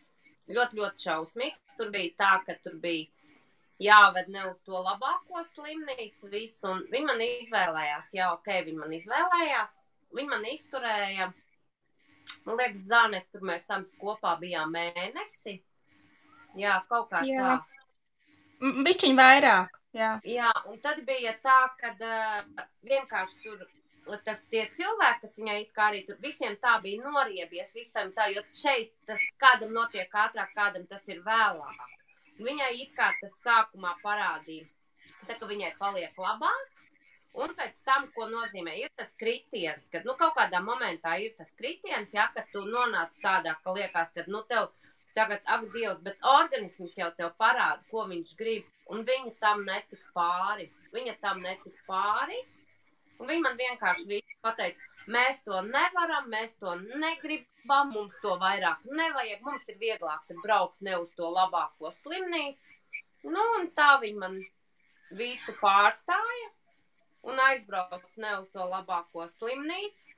Un tad bija tā, ka atkal organismam iedeva kaut ko jaunu un ziks. Man taču forši es esmu vesela. Kas tagad ir pagājusi 2 nedēļas? Un viņi ir atkal tādā pašā zemē, kur viņi ir, jo tāpēc, kad organisms pie tā ir pieredze, ja koralī visu laiku kaut ko maina un tev dod un tev tīra un imūnsistēma visu ceļ augšā, tad tur jau tev tikai gremdē uz leju. Tev vienkārši grūž tās nenormālās zāles, tos nenormālus medikamentus, tu vienkārši guli un blisies un tu vairs vispār nevar ne pastaigāt, tu vairs. Un atkal tev ir dzīves apātija. Viņi man neizturēja, tāds gadījums man ir. Un tad bija vēl viens gadījums, kad iesāka, bet viņa vairāk nākošās programmas nepirka. Es viņai gan rakstīju, teicu, ka tomēr, ja tu esi iesākus tev, tad arī viņa man noignorēja un beigās viņa man sabloķēja. Ja tu nevēlies, tad uzraksti, jā. Es nevēlos to. Man tur kaut kas tur parādījās, un es tam visam atmetu roku, jo es negribu tur staigāt ar kaut kādām pumpām vai ko, jo ādiņi mums parāda to. Nu, un tad viņi man beigās, ja tu tā izvēlējies, bet ir jau arī labie gadījumi, kad, piemēram, sieviete necik sen kā uzrakstīja, viņai bērniņam jāceļ imūnsistēma, un viņi man uzraksta, viņi saka, jau man bērnam uz vaidziņu kaut kas ir izsities, jā, un es viņai vienkārši saku, kādiņ tā ir pirmā, kas mums parāda. Viņi saka, es jau tā arī domāju, viņi saka, bet mēs iesim līdz galam, vienalga vai kas, jā. Ir jau arī tie labie gadījumi, kad cilvēks tic tam un bērniņam garšo ūdens, koralmainu un visu, un viņš pilnīgi ar prieku vai ne visu to dara, un ir tie uzlabojumi. Bet ir kas neiztur un vienkārši pamet visam ar roku. Nu, man ir tāds smags gadījums, kas neizturēja un aizgāja tur, kur vajadzēja. Nu, tur, kur vispār viņai nevajadzētu būt. Kāds būs rezultāts? Es nezinu. Es nezinu, kāds būs rezultāts, bet es neko labu tur neredzu. Bet tā bija viņas izvēle. Un es neko nevaru piespiest, un es neko nevaru izdarīt, lai, ja tā ir cilvēka izvēle, lai viņš to dara. Uz manīm viņi strādā labi, uz mani bērni viņi strādā labi, uz cilvēkiem viņi strādā labi. Viņai vajadzēja tā uzreiz, kad viņi man, piemēram, prasa, kad tad man beidzot būs labi? Es saku, es nevaru tev pateikt, kad, tas var būt mēnesis, tā var būt nedēļa, tas var būt pusgads, es saku, es nevaru tev pateikt to. Bet kā tu nevari pateikt? Es saku, tāpēc, ka katram tas ir individuāli. Man, piemēram, bērnam vajadzēja pusgadu, lai viņš paprovētu kaut vai paēst apelsīnu, ja? Lai viņš tikai paprovētu, jo es nezinu, tās, kas ir mammas, tās noteikti saprot to, kā tas ir, ka tu ieej veikalā, tev bērns staigā gar plauktiem augļi. Viņš tev vienkārši prasa, mamma, es varu nopirkt melonu, mamma, es varu paņemt apelsīnu, ka tu viņam vienkārši saki, nē, tu nevari to. Tu taču zini, ka tu to nevari. Nu, tad mēs izturējām. Tas bija apmēram pusgads, bet mēs to ar uzviju izturējām. Tagad jau vairāk viņš visu negrib ēst, tikai cūkas gaļas sakārtrās. Nesēdies pa daudz. Tā, bet ir. Tā. Jā, īstenībā, kā lai saka, cilvēki, jā, viņi ļoti ir švaki cilvēki ir un... Nepacietīgi. Tas ir vienkārši jāiztur, tur to nevar, ja tu esi iestāds, tev tas ir jāiztur ilgāk vai ātrāk, bet tie rezultāti būs, bet ja tu vienkārši, zini kā tu visur ārprāt, tu dzer ūdeni, jā, un tu skaties, bet man vēl tur tik daudz tai krūzē. Vispār par to nedomā. Tu gribi dzert, tu padzeries viss. Nevis ārprāt, tagad man ir ēšanas reize, un tagad man tur visu. Tu sev uzstājies tādu, es nezinu, tādu bumbu apkārt, un visu laiku man taču nepaliek. Tev galvā šeit ir jāstrādā, ka man paliek labāk, kad man ir labāk. Nevis, man taču nekas nav un gulēt gultā un gaidīt brīnumu. Tas nav zelta tabletīt uz burļu mājiem, ko tu iedzers un uz lidos, ja tev pieaugs spārni kā eņģelītim un tu lidos, tā nebūs. Nu jā, nav jau zelta ziltiņa, ka tu, oi, lūdzu, izpildi man 3 vēlēšanas. Tu mēs būtu pilnīgi veseli. Protams, tas arī es, piemēram, visu laiku dzeru. Es nevaru iedomāties, kā tas būtu, ja es pārstātu. Es, piemēram, negribu atgriezties pie savām sāpēm, pie savām es negribu to. Tad es labāk lietoju mazāk vai vairāk, es zinu, kur produktu man vajag tad, un es viņus lietoju. Man ir labi, es no rīta pieceļos, es ceļos ļoti āgri augšā, bet es jau zinu, kā es vēl uz to darbu lidoju, un tagad, bet ar to karstumu mājās es nāku un velkos, jo tāpēc, ka vienkārši tas karstums tev nobendē. Jā, pa lielam, zin kā? Kad es citreiz arī sēžu un domāju, ir ļoti daudzi, kas saskārušies ar veselības problēmām, ir ļoti daudz, jā. Piemēram, ir ļoti jābūt pacietībai, jā. Kaut vai es īstenībā citreiz smejos, saku, es esmu staigājošais piemērs. Es esmu no laukiem, vienmēr esmu dzīvojusi, ēdusi, noslaucījusi burkānu gar biksēm, nograuzus ar visām smiltīm un zināju, ka tur ir minerāli un viss šitas tev, jo man vecā mamma to teica. Jā. noplēst savu gurķi, bija govs, bija kruši, bija viss, cūkas bija un viss iespējamais. Un es vienmēr biju tas gājējs. Vienmēr visiem palīdzēju, vienmēr visiem gāju, tikai uz priekšu man bērnībā vispār nebija tādas, es neskatījos televizoru, varbūt kā citi bērni tur multenītes vai kaut ko, nē. Tad, kad parādījās PlayStations, jā, tad mēs spēlējām pa vakariem to Mario, jā, Luigi un Mario to spēli, kur viņš lēkā tie tetie. Nezinu, vai jūs zinat. Tur labākā spēle. Nu, jā, un to mēs spēlējām, tad mēs tikai tā, kad bija arī noteikts laiks, ka mēs spēlējām to un viss. Man visi bērni, tas bija vairāk tā kā pa ziemu, jo tāpēc, ka ziemā jau tu vairs nekaplē tur tās hektārus, tās cukurbietas, tad, kas tur aiziet cūkas, pabaro, govi izslauc, jā, un viņas nav jāved ārā. Jā, un trušiem iedod kaut ko un visa, jā, nav vairs jākaplē nekas. Aiziet uz pagrabu, visi gatavs. Jā, rudens, pavasaris, vasara, rudens, tas ir vienkārši tāds laiks bija, kad vienkārši manis mājā nebija. Es ļoti agri cēlos, pirmkārt man apkārt ļoti daudz arī vajadzēja izskapti ņemt un pļaut zāli, jā, jeb ravēt visu, un puķis ļoti patīk, un ļoti daudz bija. Un attiecīgi to man viss tāds arī tā bērnība un viss pēc tam tā dzīve, viss tā arī ievērsās, ka visu laiku tikai gāju, skrēju. Es nekad mūžā nedomāju par to, ka kaut kas man kaut kur kaut kas varēs notikt, vai kaut kas man būs, vai vienalga ko, bet savā dzīvē aizgāju tāpat tās izmācījos, sāku strādāt. Protams, ka es šobrīd sēžu, un kad biju saskārusies ar tām trakām diagnozēm, es vienkārši tā sāku domāt, nu jā, bija jau kaut kāds posms, kad es vienkārši par to nedomāju. Jo es visu laiku biju domājis, ka man viss ir ok, kad man nekas nebūs, jā, ūdeni daudz dzeru. Korālmaina, viņam bija vecais nosaukums alkamaina, man bija viens saits, kuris viņu pirku. Es pat neiedziļinājos, kas pa saitiem. Man tagad jāpasaka, vai tas bija tur no tās Okinavas, tur tās darbnīcas, jā, tad es nezinu. Es tiešām nezinu, bet es jau tad jau viņu pazinu un dzēru, bet tas bija tikai ūdens. Man viņš baigi patika, un es sapratu to, ka es visu saņemu, jā. Bet, līdz ar to mēs ar laiku ejam un aizbraucam no valsts, mēs nodzenam sevi, mēs īstenībā neapzināti nodaram sev ļaunu daudzās lietās, kaut vai tajā pašā svaigs gaisa trūkums, aktivitātes trūkums, vairāk sēdēšana, piemēram, pie kompjutera, vairāk sēdēšana pie televizora sēdoši, jā, neskatīties, ko mēs ēdam, vai tie ir tabuliņa, kur ir skābi produkti un sārmaini produkti.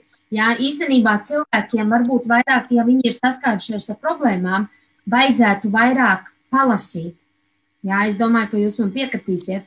Vairāk palasīt, jo tāpēc, ka tas, ar ko mēs, piemēram, nodarbojamies, jā, šeit vajag informāciju iegūt, lai tu esi gatavs to darīt. Ja tu esi šitāds te resns, jā, vai tur varbūt kādam ir kājas tievas, kuņģis nežēlīgs, jā, un nesaprot, kā to kuņģi tagad nodzīt. Presīti te uztaisīt nevar, jo tāpēc, ka grūti ir, jā, pakustēties nevar, jau tusnī un ņemās un traucē jau dzīvot. Varbūt tur, piemēram, vīrietis iepazinās ar tagadējo sievu, ja, kad viņa tur bija tāda modelīte un tieva un ko, beigās savā dzīvē tagad visu gadiem aiziet, jā, kuņģis uzaudzis visu un sākās problēmas arī attiecībās, jā. Jo tāpēc, kad tas ir, tu iepazīsties ar vienu cilvēku, jā, tev reāli pa dzīvi jāiet ir ar citu, jā, tad ne visi vīrieši to pieņem, jā, viņiem varbūt ir kaut kas galvā, ka viņiem ir savs tur tas siluets, jā, ka viņiem ir vienkārši ir tieva, jā, un viņai nedrīkst nekur nekas pieaugt, jā, un līdz ar to arī notiek kaut kādas attiecības sabrukumi, un es teikšu, ka tas viss ir izcināms. Gremošanas sistēma. Jā, mēs citreiz arī sēžam, vairāk sēžam pie tā kompjutera, vai mums ir darbs, varbūt kādai ir sekretārs grāmatvedis darbs, pagrāb, iegraužās kaut ko, jā, tikai ūdeni daudz nedara, svaiga gaisa nav, telpa, piemēram, neveidinās, viss. Gremošanas sistēmai vai šitā te knipis tikai. Un viss, un tu sāc augt, un tu sāc domāt no kā. Un beigās jau cilvēki, ko viņi dara, viņi jauc iekšā, ai, man jau tur hormoni, man jau tur tas, man tur tas, jā, viss jau nāk virsū, kā tev gremošanas sistēma aiziet pa pieskartu, jau arī sāc jau iet vairāk uz polikliniku, uz GP, pie ārsta, un tad sākās problēmas, tad mēs sākam meklēt tās problēmas, un tad ārsti jau ko viņi dara? Viņi uzliek kādu diagnozi, jā, viņi jau nepārliecinās, viņi saka, oi, klausies, pēc tiem simptomiem izskatās, ka tev tur kaut kas ir, jā, uzliek tādu diagnozi tā kā man. Ja, man 3 diagnozes, ja, bet reāli man no sākuma tur, ak Dievs, kā man lēkāja. Man lēkāja viena diagnoze aiz diagnozi. Es beigās jau nikna paliku un es teicu, klausieties, nu jūs mazliet tur savā starpā parīvējieties un padomājiet. Es saku, man nevajag, lai es aizdeju mājās un tagad domāju, kas tā tagad par reto slimību, ja, bet internetā jau tur visu ko atradīs. Ja, ka man pateica, ka man ir tāds SPÄKS sindroms, jā, kas ir part of artrīt. Ak, Dievs, es aizgāju mājās, viņš man tur kaut ko tur pastāstīja, un viss aizgāju mājās, kas man pirmais, kas mums ienāk galvā. Nu, skatāmies internetā, kas pa zvēru ir. Un es tagad paskatos te internetā, es biju 3 dienas gultā raudām. Jo tāpēc, kad, ko es ieraudzīju uzreiz pirmais, ieraudzīju tos trakākos skatus. Galvenais jau, kad es nemaz vēl nezināju, vai man tā diagnosta, jo es biju tā sazāļota, man bija 12 tabletes pretsāpju zāles bija, tad man bija plus man ķīmijterapija, plus morfijas, steroīdi sīrupā, steroīdi plecā, jā, un paldies Dievam, ka es nepieņēmos svarā, paldies Dievam. Tas tur bija tikai mētājās 2-3 kilogrami kaut kā tā. Bet man bija tā kā stabils svars, neskatoties to, ka man bija liels stress, bet uz tā pamata es nekritos un nepieņēmos. Ja? Tā kā tas bija viens no labiem. Bet es teikšu, tas viss ir īstenībā nopietni, ko tie cilvēki īstenībā nesaprot. Ja? Un tādā veidā, ka viņi ņem un vienkārši viņi kaut ko iesāk, ja? Nevis tai pašā laikā sameklēt kaut ko internetā, kā vajag cīnīties ar to, ja nu gadījumā tev tur izmetās kaut kas uz tās ādas, ja. Tā uzrakst konsultantam, Jolanta, man ļoti bieži, labi, es jau, kad runāju, es pateikšu savu pieredzi un tad uzzanīt. Man ļoti bieži es vienmēr saku cilvēki, es saku, ja nu gadījumā kas, es saku, es nezinu, kāds tev organisms, es saku, ja gadījumā kas, nebaidamies, es tev esmu, es tev atbalstīšu. Viss. Un tā man uzreiz, Jolanta, man tur izmetās kaut kas. Es saku, tas ir normāli. Āda elpo, tev sāk tīrīties.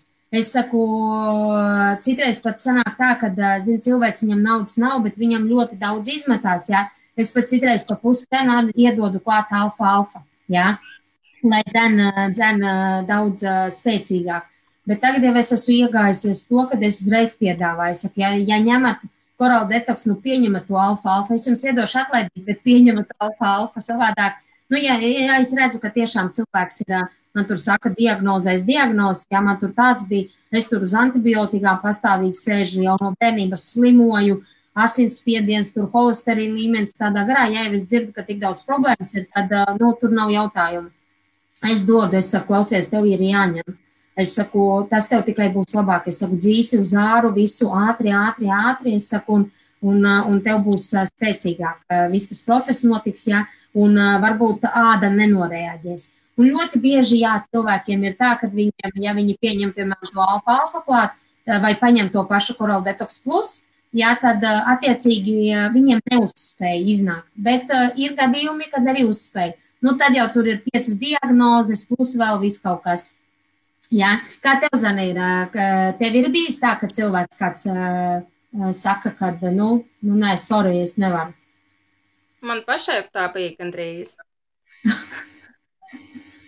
Jo es, kad sāku tīrīt meitu, tad mums pēc kādas nedēļas sākās ļoti spēcīga tīrīšanās, viņai. Un tik spēcīga, ka viņai bija iekaisušas mandeles, viņa man bija ar augstu temperatūru, viņa man bija nekāda, viņa man bija 5 dienas, viņa man bija var teikt nekāda. Un viņa man principā visu laiku gulēja, viņa atnāca mājās pēc skolas, uzreiz gāja atkal 4 gulēt, viņa nogulēja atkal līdz 2 rītam, aizgāja uz skolu, nāca mājās, gāja gulēt. Es tikai viņai dodu tos vitamīnus, kas ir jādod, devu dzert mūsu šeikus, lai viņai tie vitamīni vēl, lai kaut kāds ēdiens vismaz ir iekšā, jo viņa man neko negribēja nēst, neko. Man palika tā jocīgi, jo es īsti nesapratu, vai es daru pareizi vai nepareizi. Un tad es pakonsultējos ar Juri un ar augšējo mūsu. Un tad viņš man nomierināja. Viņš teica, ka tas viss ir normāli, ka tas notiek viss kā pēc grāmatas. Un tad es arī domāju, ja notiek tā kā pēc grāmatas, tad ir normāli, vienkārši jāiztur. Un tad pēc tām 5 dienām man vienkārši viņa vienā rītā piecēlās, tā ka nekas nebūtu bijis. Čau, Jurī! Tieši par tevīm runāju. Un tad viņa man piecēlās vienkārši vienā rītā, un tā kā nekas nebūtu bijis, viņa bija pilna enerģijas, viņa bija smaidīga, laimīga, pilnīgs normāls bērns bija, bet tās 5 dienas viņa man nesmaidīja, nerunāja, viņa visu laiku tikai gulēja. Un es ļoti, ļoti priecājos, kad es nepadevos, un paldies arī Jurim un Vinetai, kuri mani iedrošināja, kuri teica, ka tas tā ir normāli, ka tā var būt, jo par cik mana meitai viņai vājākā ļoti bieži bija augšējo elpošanas ceļu iekaisumi, viņa man ļoti bieži slimoja pirms tam. Tad man arī izskaidroja Juris to, Vineta, ka tā tīrīšanās nāk ārā principā pa vājāko vietu organismā. Viņai vājākā vieta bija tieši elpošanas ceļi, tāpēc viņai iekaisa mandeles, viņai viss tas nāca ārā tādā veidā. Bet mēs nevienas zāles no aptiekas nelietojām, mēs turpinājām tikai koreļus lietot, un 5 dienās viņa man bija pamodās kā pilnīgi jauns bērns, un pilnīgi viss bija labi. Tā kā par cik es pati tam esmu izgājis cauri, tad es arī zinu iedrošināt pārējos, kuri arī saminstinās kaut kādā brīdī, kuriem liekas nopietni, kad man arī viens bērniņš tīrījās, un viņam, kad sāka tīrīšanās, viņam ļoti sāsinājās visu zādes, un tad es arī nomierināju, es teicu, ka tas ir normāli. Māma nomierinājās, turpināja lietot produktus, un tagad bērns mazais tagad viņam ir gadiņš, viņš ir pilnīgi tīrs, viņš var ēst to, ko viņš nevarēja ēst pirms tam, un tā kā, principā, varam uzsist sev uz pleca, kuri nepadodamies, jo rezultāts būs, bet viņš nāk caur to tīrīšanos, kura reizēm var būt ļoti nepatīkam, un uz to ir jābūt gataviem. Citiem tas notiek viegli, citiem notiek tas diezgan smagi, bet tā tas ir. Tā kā jā. Jā. Es aizdomājos par sevi. Atceros, tad, kad arī, zini, tāda acis iedegās, man vajag. Kaut ko man vajag. Man vienmēr visur, kur vajag, meitenes kaut ko tur prezentē, man vajag. Un viss kaut kas bija. Vairāk jau vienmēr dāvanās kaut ko saņēma, dažādas kompānijas preces, kaut kas jālieto ir. Viss kaut kas bija izlietots, protams, kas nestrādāja, kas no kā bija slikti. Tad, protams, iedziļinājos, paskatījos, bija kaut kāds sastāvs, kas man galīgi negāja. Jā, jo pašā sākumā man tomēr diagnozu, man leukocītu un neutrofilu līmenis ļoti zems bija. Līdz līmenim, kad jau ratiņkrēsls jau gaida jau. Tad, attiecīgi, man īstenībā viss tas noplauka tā, kad, man uzzvanīja, gribēja sakontaktēties ar mani Vineta Juri. Un tad vienkārši, es pat nezinu, tas bija neapzināti, kad es pieņēmu viņu to uzaicinājumu, jo parasti jau, ir lietas tad, kad tu kaut ko neapzināti izdari. Un tad bija tā, kad mēs tur sazinājāmies, un tad es domāju, palīdzību tā reāli man vajag. Jā, jo tāpēc, ka es reāli saprotu to, kad es gribu dzīvot, un izēju no tā visa es neredzēju. jo ārstiem bija viens mērķis mani vienkārši sazāļot. Labi, es sapratu to, ka man to ķīmijterapiju vajag, lai man celt augšā tos asinsbaltos ķermenīšus un neutrofilus. Un tā kā sanāca tā, ka domāju, nu labi, visu, ko jau es izprovējis, nu labi, ok. Visvairāk, kas man tagad traucē dzīvot, tie takie dūrieni, kas jau gadu vairāk bija man galvā. Jā, un es domāju tā, nu pirmais vajadzētu tos man noņemt. Tad, nu neko, paņēmām tos 5 produktus. Protams, es pat nepamanīju, kā viņi aizgāja tās tie dūrieni. Un līdz šai dienai, es katru reizi, kā kaut kur eju laiftā, es vienmēr saku, līdz šai dienai man nav pilnīgi nekas, nu, pilnīgi neviena dūriena nav bijis, ne tās smaguma sajūtas, principā man vispār man galva nesāp, man vispār nekādas tādas. Tā kā nākošais jautājums, tas būs arī pēdējais. Gatavojieties to, kad nosauksiet, pēc tam es beigšu runāt, nosauksiet savus rezultātus, savus. Kas jums ir izmainījies, ko jūs, nu, kas jums pašām ir uzlabojies, kas jums varbūt nesāp, kas jums bija agrāk varbūt un tagad nav, ja, kad es beigšu runāt. Tad, protams, man pazūd tie dūrieni. Viņi, es varu pat teikt, ka šitā te pazuda, bet es to vienkārši tā nepamanīju, un tā man bija tāds, tad, kad viņi man pazuda, tad es domāju tā, labi, pazuda, bet nu vēl neticēju galīgi. Domāju, nu nē, droši vien kaut kur aizķērušies. Droši vien, ka, nu, ka jau būs jau apakaļ. Nu, neko kaut kādu laiku tagad, nu, turpinu vēl dzert, jo tāpēc, ka mēnesis jau nebija pagājis. Un pēc tam domāju tā, nu labi, ok, pieņemsim. Nu, pieņemsim, kad man ir baigi labi nostrādājis, ja, sāku tur iedziļināties, kas vispār sastāvi un tādā garā, un tad beigās tā sēžu un domāju, tak šeit tak visur ir iekšā tie arī mani ārstniecības tauki, ko es agrāk bērnībā lasīju.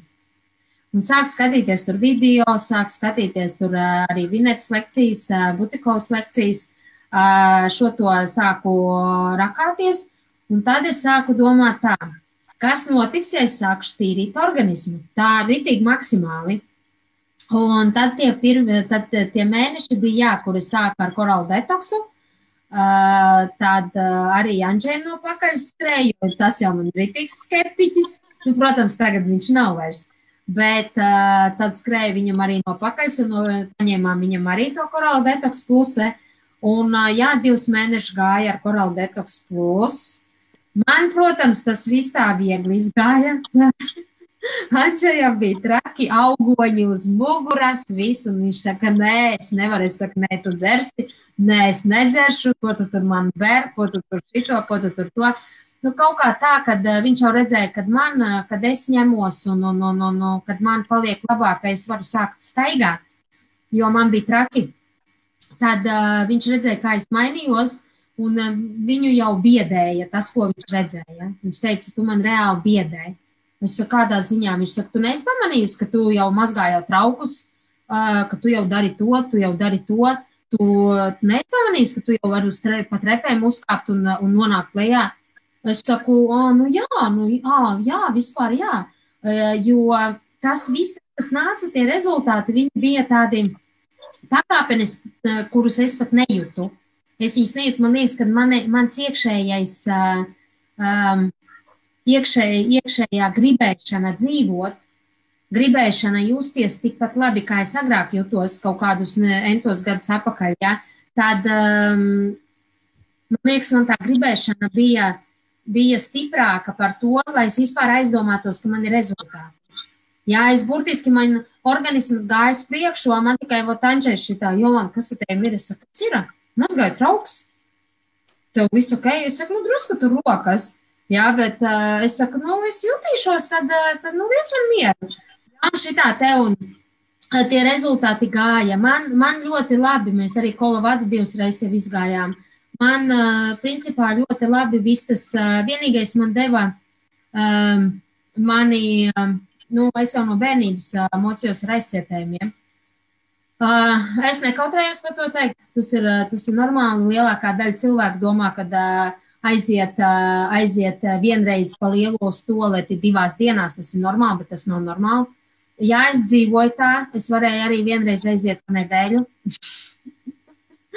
Man bērnībā vispār man bija tā, kad man bija traki, bet to es tikai tagad apzinos, ka tas bija īstenībā, kad vēl viss ir ļoti labi beidzies. Mani uz slimnīcu veda tad, kad man jau varēja sataustīt kunkuļus, kad man uz vēderiņa redzēja jau kunkuļus iekšā, kad man vēderā ir. Jā, tad man veda uz valks slimnīcu un man taisīja klizmas, kuras arī nepalīdzēja. Es tur biju nobrēkusies, noraudājusies un, protams, man slimnīca bija man otrās mājas tajā laikā. Un tad, kad es gāju Kolovadu, protams, es izjūtu sāpes, bet es to apzinājos. Es apzinājos to, ka tas viss ir normāli, jo tāpēc, kad es jau pati esmu vainīga.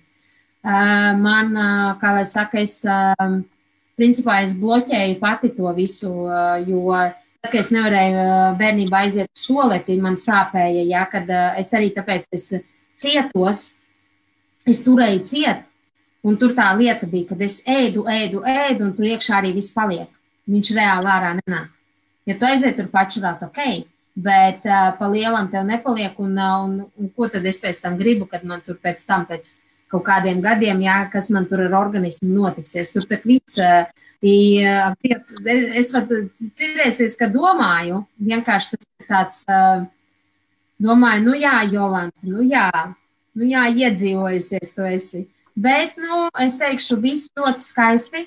Man ļoti labi viss nogāja, man tās, varbūt tāpēc, kad es ļoti bērnībā arī uz ārstniecības augiem, es ļoti tāds naturāls cilvēks. Vienīgais tas, kad bija tās penkiles pretsāpju daudz dzer, tas, kas strādāja šeit. Bet, Andžējam, protams, jā, bet viņš izturēja bija pat tādi gadījumi, kad viņš gāja Kolovadu, un viņš būtiski noskrien lejā, viņš noņem savu maiku novelk, jā, un viņš saka, ka viņam aizmugurē deg. Man jau vienmēr mājās tas mūsu emu tauki ar tea tree oil. Jā, to es vienmēr viņam uz tā degošā, tieši uz lāpstiņām, kur, pagaidi, uz lāpstiņām mums kas ir? Kāds orgāns? Plaus. Jā, man liekas, no plausām bija, jā. Un tad, kad viņš gāja Kolovadu, viņam bija pēc Kolovadas, viņam vēl mēnesi viss tīrījās ārā.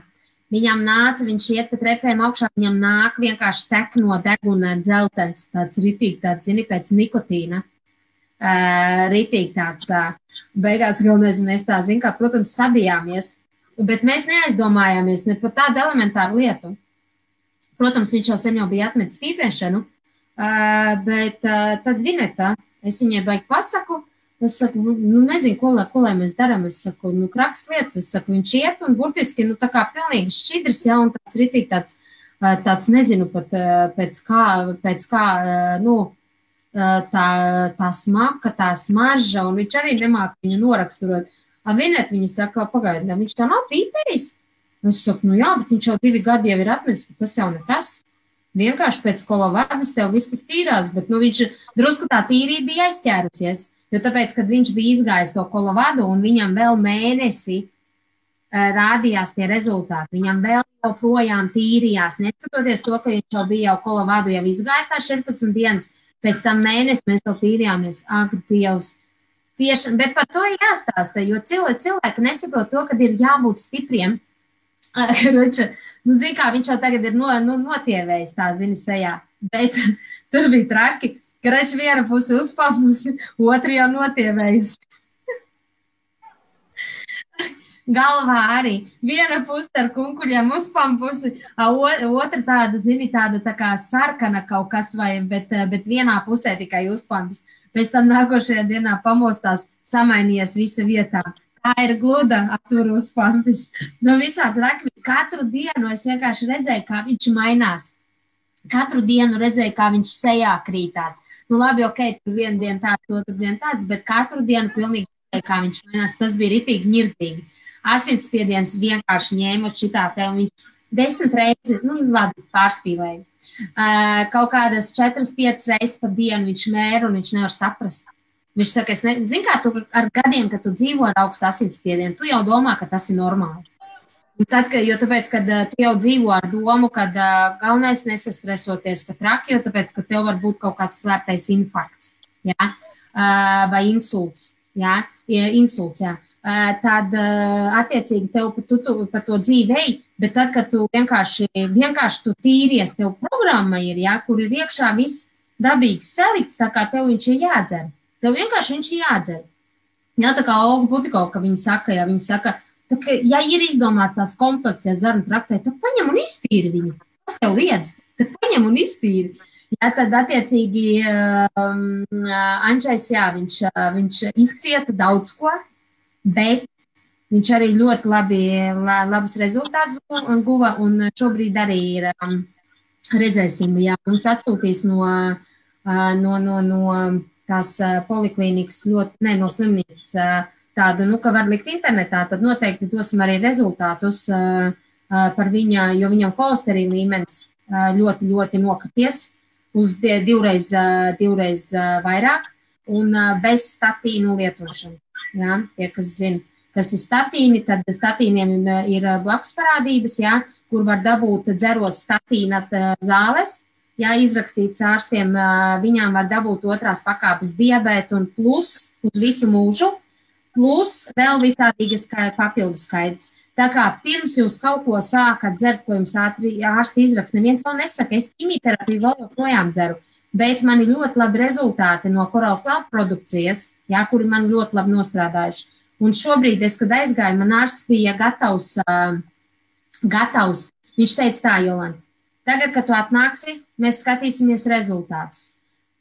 Ja rezultāti būs tādi paši vai nokritušies, mēs ņemam vakcīnu. Nu, vakcīna tad jau ir, es jau saku, es jau vienreiz teicu, es jau biju jau parūks jau noskatījusi, domāju jau, kad es vienreiz būšu blondīna, otrais būšu melnmate un vienu dienu riža un visi sādīga, tad zini, nu tā kā sevi uzjautrināt, bet.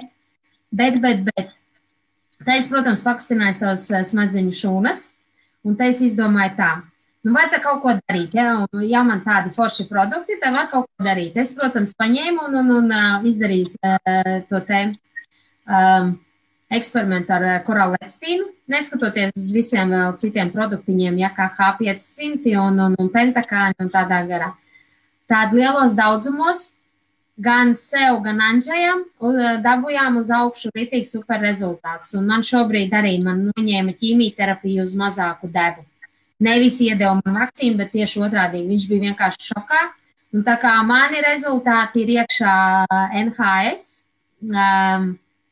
visā tajā vēsturē, jo man ir šitāda te, man liekas, ka šitāda te mape ar visu ko, un plus arī visi tie izraksti, kas ir Coral Detox, zarnu trakts un kolavada. Un plus attiecīgi grifonija un vispārējais. Tā kā jā. Tā kā es domāju, jā, mīļie skatītāji, ja kāds arī skatās un kādam kaut kas negatīvos mums šeit nevajag, bet ja kāds kaut ko grib izmainīt, tad skaistas dāmas šeit sēž, jā, un kādu vēlaties, jā, kāda labāk piesaista, jā, un ņemat un rakstat un kaut ko sākat darīt. Bet pacietība, visam pacietība, jo mēs jau iekšā esam, katrs ar gadiem ir sakrājis nezinu ko, jā, un tā kā, jā, nu tie bija mani rezultāti, tā kā mēs jau drīz beidzam, mēs jau esam jau, ak Dievs, uz otru stundu jau.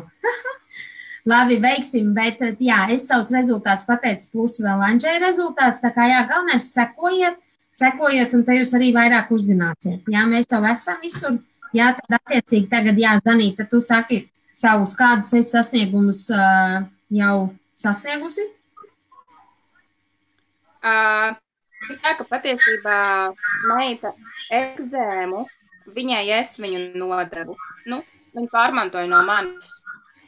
Un, jo man jau 20 gadus bija ekzēmu uz rokām. Ļoti. Man bija tā, kad es gāju pie ārstiem, gan Latvijā, gan Anglijā. Es gāju pie ārstiem, man rokas jālas. Viss jālas. Un viņi man dod kaut kādas tur ziepītes, ar kurām es tur varu pamazgāt tās rokas, kaut kādas krēmiņus, tur steroīdu krēmus. Un man visi, gan Latvijā, gan Anglijā ārsti teica, nu, tev droši vien ir alerģija no ūdens, nu, nedara neko ar ūdeni. Un es teicu, kā tas ir iespējams? Kā tas ir iespējams? Es matus mazgāju. Es cimds arī nevarēju uzvilkt, jo man momentā bija jēls viss. Es mazgāju vienu roku, kur man nebija tik jēla, mazgāju vienu roku matus. Nu, vienkārši bija murgs, bija 20 gadus apmēram es tā dzīvoju. Es slēpu rokas no mammas, lai viņi neredzētu. Vienreiz, kad es nedaslēpu, viņi ieraudzīja, viņi sāk raudāt. Viņi teica, es taču nevarēju iedomāties, ka tev tik smagi ir. Jo es viņai biju teikusi, ka man ir alerģija uz rokām, bet tas nebija nekad, jo, zin, kā mammas satraucās, tad tā kā meita pārmantāja no manis, principā. Ja es būtu zinājis, piemēram, par tādiem koreļiem, pirms es paliku stāvoklī, tad es pirms būtu sevi iztīrījusi, un tā tikai paliek stāvoklī. Jo man tā sēne jau visu laiku bija iekšā, un, protams, ka es viņu pārmantoju no manis. Nu, lūk, tad man tagad rokas ir tīras. Visu var redzēt, viss ir tīrs, nav vispār nekādi jēlumi, nekādas niezošās pumpas, nekas. Es arī sevi tīru ārā, protams. Plus man bija tā, ka bieži vien bija tā, ka vēders bija kā grūtniecei, vienkārši nenormāli pūšās. Un tad es savējiem arī teicu, nu, tā kā es neesmu stāvoklī, bet, nu, paskats ir tāds, ka es esmu stāvoklī. Un neko nevar izdarīt, vienkārši tu nenormāli pūties. Un tāpat galva ik pa laikam pasāpēja, nebija man migrēnas, bet ik pa laikam pasāpēja. Un tad arī to pašu paracetamolu tikai uzmetu pa virsu. Un tāds visāds lietiņš, nu tagad tas viss ir principā aizgājis. Ne man ir egzēma uz rokām, ne man pūšās vēders, neesmu vairāk grūtniece mūžīgā. Un galva arī man nav sāpējusi, un viss ir baigi forši īstenībā. Un tā, ka man palika 40 gadi, tad es arī pamanīju, ka es ļoti strauji sāku novecot. Vienkārši maz vai stundām, ļoti. Es jau teicu savējām, es laikam tos spoguļus sāku neieredzēt, gribās tā, ka viņus sāk ņemt nost, jo man viņi visur ir, visur. Un man nepatika tas, kā es sāku novecot. Es saprotu, ka tas ir nenovēršami, mēs novecojam, grib vai negrib, bet tomēr mēs varam novecot skaisti. Un tad es arī sāku domāt, ka es kaut ko daru nepareizi. Nu, un tagad ir tā, ka, nu, tīri neko. Tā kā jā, es esmu ļoti apmierināta un ir baigi forši. Ir rezultāti manai ģimenei, tāpat tās man mazajam 2,5 gadīgajam, viņam ziedputekšņu alerģija atklājās, un es viņu tīru tagad arī ar mūsu produktiem, un arī mums labi iet. Un man vīrietim, viņam bija uz pleca tāds milzīgs izaugums izaudzis, ka tie arī vai nu kaut kādi sāļu nogulsnējumi, toksīnu nogulsnējumi, kaut kas tāds. Un viņš tagad man dzer principā tikai ūdeni un H500 mūsu antioksidantu, un viņam ir baigi foršie rezultāti, viņš jau ir stipri samazinājies, nav pavisam vēl aizgājis, bet ir stipri samazinājies. Viņam bija tā, ka viņš uzvilka tēkreklu, tad tas plecs tāds spits stāv, tagad vairs nav tā. Tā kā jā. Ir forši, ir labi, un visai ģimenei ir baigi labi. Nu, super. Aivija? Neguli? Man jau noteikti tas, kad, jā, man bērns mazais noteikti arī no manīm ir pārmantojis, jo lielam man ir tā, ja es ne to kaut ko ieēdīšu, man tas parādīsies uz ādu. Nu, un tad līdz ar to arī, jo tādā laikā jau neviens, nu, man gan viņš ir 8 gadu atpakaļ. 8 gadi viņam, un tad jau neviens, nu, nezināja pa koreļu. Es, piemēram, personīgi nezināju. Nu, es noteikti jau tad būtu kaut ko dzērus jau pirms tam, nu, mazam. Nu, un tad man noteikti tas, ka es nezinu vairāk, kā tas ir, kad man galva nenormāli sāp. Tā, jā, tas man tā beig labi palīdzēja. Un tad ir tas, kad, nu, visstrakākais laikam man ir tas, kad man tā mugura ir 2 mugurkaula operācijas, un kad man nav vienkārši naktī jālec augšā, vai, piemēram, ejot pa ielu, man vienkārši kāja atsakās, un es gandrīz bez maz joka krītu.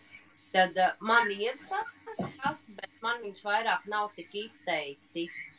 Nu, tur es teju, piemēram, un viņi man var tā kā atteikties un aizķerties, bet es nelidoju vairāk, kā saka, tu jau krīti. Es, piemēram, man šitā kāja aizķērās, es krītu un es salauzu pirkstus rokai. Ja domājieties, man šitā te, tāds ir mans kad es eju, man kaut kas notiek tai kājai, jo viņa tā kā man negrib būt jūtīga, labā kāja.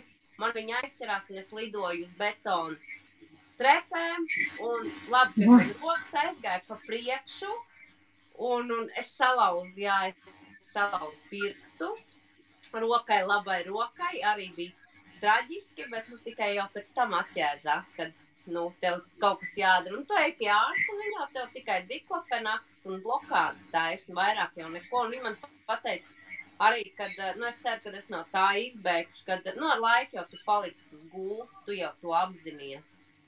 Un tad tagad es vairs tā nedomāju, kad es dēļ muguras palikšu uz gultas. Jā, un arī bērnam, man tiešām ir super uzlabojumi. Es neko sliktu, es tikai, un ja kāds var pateikt kaut ko par korālu, kaut ko sliktu, tad vienkārši pieiet viņam klāt un pateikt, tad paprovē dzīvē pats viņu. Jau žēl, ka tev nav neviena problēma, kur tu viņu varētu izprot, jo, nav tā, ka tu esi perfekts, ka tev nevienu vainiņu nevar atrast.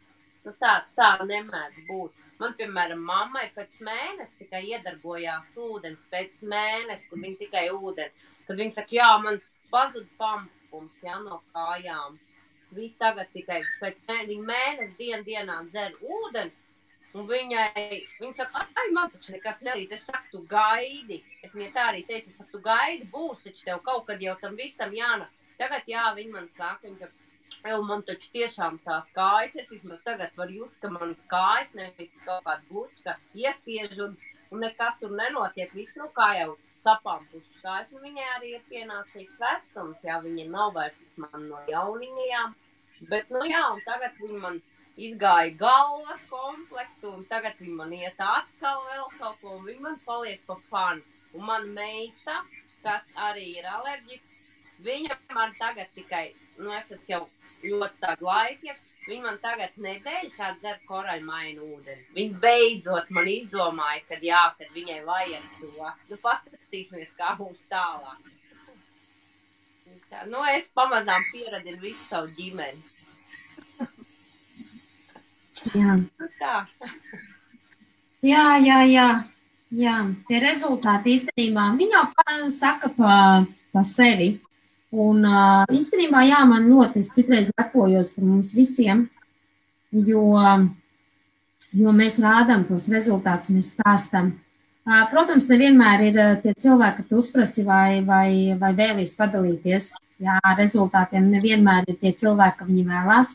Tā ir ļoti liela, tāda problēma apriekš mums, jo tāpēc, kad cilvēki jau pēc iespējas vairāk grib redzēt, tos rakstus, tos rezultātus, bet ir ļoti daudz cilvēku, kas ir vienkārši reāli piekusuši. Viņi ir piekusuši un ir tā cilvēki, kas, piemēram, uzraksta, Jolanta, es visu zinu, daudz ko zinu, kas ir visādīgi MLM kompānijas, kur ir tur, piemēram, tur kaut kādi vitamīni vai kaut kas, bet to, ko tu tur dari, es nezinu. Stāsti, kas tur ir, jo man vajag palīdzību. Ir arī tādi gadījumi, ir visādīgi gadījumi, bet es domāju, kad varbūt nobeigumā, gribās vēl pateikt to, kad, zin kā pa lielam ir, kompānija ļoti daudz, mēs katrs izvēlamies savu, Nav nekas slikts, ja mēs, piemēram, par to stāstam, tas tikai dod iespēju cilvēkiem vairāk atklāt kaut ko un vairāk dot iespējas aizdomāties, kad kāds var palīdzēt, Mēs, protams, nepretendējam uz kaut kādas visu pasauli maiņu, kad mēs tagad visus savedīsim kārtībā, kaut gan gribētos. Ne? Tad attiecīgi, bet, protams, gribētos, lai cilvēki pirms atver mutes, ar negatīviem vārdiem vienkārši papēta, kas tas tāds ir, palasa, kāpēc mums vajag antioksidantus. Kāpēc mums vajag taukskābes lielos daudzumos, pie šīs dzīves? Ko mums vajag, it sevišķi arī vēl pieminot to, kad ļoti bieži ir tās kritiskās māmiņas, kurām paši bērni ir ar ekzēmām, un viņas sēž sociālajos tīklos, tur nezinu, ko te pašā laikā dod bērnam kolas un sulas, un viņš tur kasās un kasa to trako ekzēmu, un vienkārši vecāki neliekās nezinis, nu tad vienkārši tas ir viss ir Dieva rokās. Jā. Tas, ko mēs darām, es uzskatu to, ka tas ir vienkārši zelta vērts darbs, zelta vērts ieguldīts laiks. Tas, ko mēs esam jau iegūši jau zināšanas, jā. Tas, ko mēs zinām, mēs īstenībā priekš konsultantiem, mēs jau pa daudz zinām, jā, to, ko mēs esam izanalizējuši. Un tas, kā mēs ejam un mēs par katru savu klientiņu mēs pilnīgi trīcam un priecājamies un domājam un palīdzam, jā, tas īstenībā varbūt nemaz ne katrs to dara. Jā, un principā tādus cilvēkus labāk būtu novērtējuši, jā, jeb, ja gribās kaut ko nelietīgi uzrakstīt tur ar kaut kādiem vārdiem. Mums tak ir visādīgas Facebookā grupas, 18 plus tās grupas, kur cilvēki ar pussejām iet, live guļ, vienalga kādā pozā un visu un lamājās ar visādīgiem necenzētiem vārdiem, tad ejiet un tur izsakat savu to viedokli, palamājaties, apsaukājat, nosaukājat, nozākājat, bet es domāju, tos cilvēkus, kas tiešām kaut ko nodarbojas ar tādu, kas ir tie rezultāti, ja, tad varbūt tomēr, pievaldīt tās smēles, jo viss jau īstenībā to bumerangu likumu jau neviens nav atcēlis. Ja, viņš jau, to, ko mēs pasakām, mēs varam citreiz arī pievilināt sev un vienkārši vajag iet dzīvē tādu ar pozitīvo. Ja ir gadījies mums ar veselības problēmām, ir gadījies, domājam risinājumu, domājam to cēloni, tikai nekādā gadījumā nepičkājam vēl vairāk, nedzenam iekšā, ja mums ir kaut kas. Es domāju, ka tie gudrie cilvēki jau sapratīs, par ko mēs runājam, un ko mēs gribam pateikt. Vienmēr ir tā, ja kādam neinteresē, var braukt tālāk, aiziet uz 18 plus grupu, tur pačatoties, bet, mēs esam izvēlējušās savu, mums patīk darīt tas, ko mēs darām, un es esmu ļoti lepna par jums, par visām pārējām, ļoti lepna, ka jūs tādas esat un ka jūs ejat uz priekšu, un ka jūs pirmkārt, mēs visi kopā esam, dabūjuši savus rezultātus, un kam ir bērniņi, bērnu un ģimenes rezultātus, un ka mēs gribam dzīvot, mēs gribam būt skaistas, mēs gribam piepravīt visu no iekšienes pirmkārt un pēc tam tikai no ārienes, jeb arī abas divas kopā. Tā kā mans novēlējums, jums arī pēdējais vārds būs novēlējums cilvēkiem, tad skatītājiem, tad vienkārši esiet pozitīvāki. Varbūt vairāk aizdomājieties, kas notiek apkārt. Tomēr ir tas mirstības līmenis, mēs nekad nezinām, kad mēs cilvēki šeit pat Anglijā, viņi aiziet gulēt un viņi no rīta nepamostās un, piemēram, sieva bija kaut kad, es nezinu, kad tas bija, vai varbūt pusgadu apakaļ, jeb gadu, bija, kad it kā viss kārtībā veselība, ja sieviete aizgāja gulēt un viņa nepamodās. Un arī ekspertīze neko nepateica pie apraka visu, un tā arī vīrietis vienkārši palika ar bērniņiem, un tā viņš vēl joprojām dzīvo, un viņš nesaprot, kas notika, un kas bija par cēloni, kad viņai vienkārši sirds apstājās. Ja? Un mirstības līmenis ir ļoti liels. Pirms kaut ko nozākā cilvēkus, kas kaut ko varbūt lietas labāk kaut ko dara, ja? Protams, mēs nevarēsim palīdzēt visiem, ja negatīviem cilvēkiem iespējams palīdzēt nav, jo tāpēc, ka viņi tikai redz to negatīvo pasaulē, ja, un savā dzīvē, un viņiem nekas nav pozitīvs. Ja, tad mēs koncentrējamies tiem cilvēkiem, kuriem vajag to palīdzību un kas mums tic, ja, kad mēs varam palīdzēt. Tad attiecīgi, jā, gribētos vairāk, lai pirms kaut ko sakat, jā, paskatāties varbūt uz savu dzīvi, uz saviem bērniem, uz apkārtējo vidi, kas jums ir saistīta ar jums, un mazāk varbūt nozākāt tos cilvēkus, jo īstenībā gribās vairāk tos pozitīvos latviešus. Jo citreiz tu paskaties uz kādiem citām tautībām, ja, kad viņi pilnīgi krīt par savējiem, viņi krīt par savu nāciju, par savu tautu, bet musējiet, reti, kurš, protams, ir tie super cilvēciņi, kas ir, tiešām satiekās tādi un viņi paliek draugi uz mūžu, un var teikt, ka draugi. Bet es runāju par masu, kas ir apkārt, jā, par masu, kas notiek sociālajos tīklos un nenotiek tas labākais. Jā, un citreiz pat biznesmeņi pasaka, ka, ko es tur tais sociālajos tīklos? Tur jau viens liels čūsku midzenis. Tur ātrāk mani tur nograuzīs, nekā, ka es tur kaut ko ielikšu, ar ko es nodarbojos, jā. Tur ir arī tādi viedokļi, jā, bet ne visi tā domā. Tā kā, jā, smaidīsim, būsim pozitīvi, ņemam no dzīves tas, kas mums piesaista. Nepatīk, neskatāmies, patīk, skatāmies. Vajag palīdzību, meklējam palīdzību. Ja kaut ko vēlaties uzsākt, interesējamies, māte, Google visu jums izstāstīs, jā? Bet uzreiz, protams, nemeklējam to sliktāko, jo pa visām kompānijām ir tas sliktākais aprakstīts. Ne tikai par kā citreiz saka, jā, es tur palasīju, jā, un protams, cilvēks meklē uzreiz kaut kādas atsauksmes sliktas, bet ir medicīniskie saiti, kur pilnīgi visas kompānijas iekļaujās, kuriem ir suplementi, jā? Uzturbagātinātāji pilnīgi visas MLM kompānijas ir iekšā, un par viņām viss ir pilnīgi pateikts. Protams, kādam tas ir izdevīgi, atceramies, kad visur ir viens liels biznes, arī saimā, valdē ir visur kādam kaut kas ir izdevīgi, un kāds kaut kur kādu noslauka no kājām.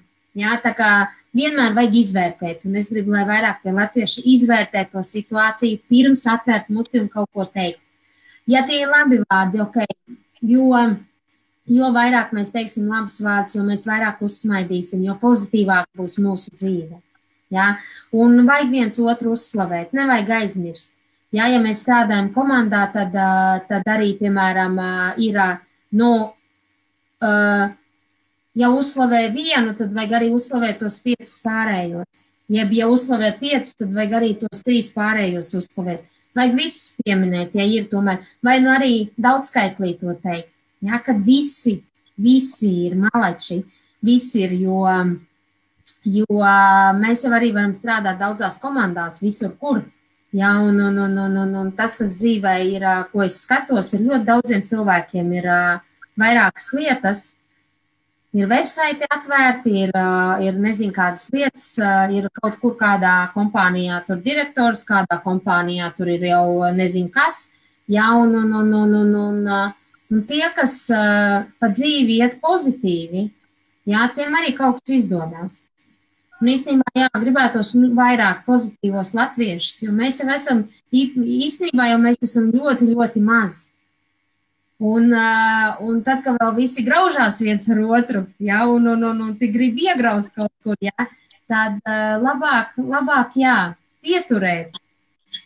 Paņemt pateikt, tu esi īsts malacis, jā, tā tik turpināt, jā. Jā, gribētos.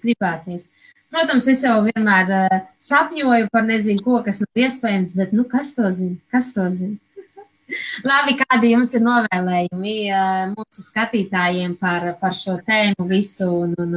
Jā, mums īstenībā tēma aizgāja pat pilnīgi gan rezultāti, gan vispār sociālie tīkli, tā kā jā, tie, kas varbūt beigās pieslēdzās, tad jums būs jāpaskatās no sākuma.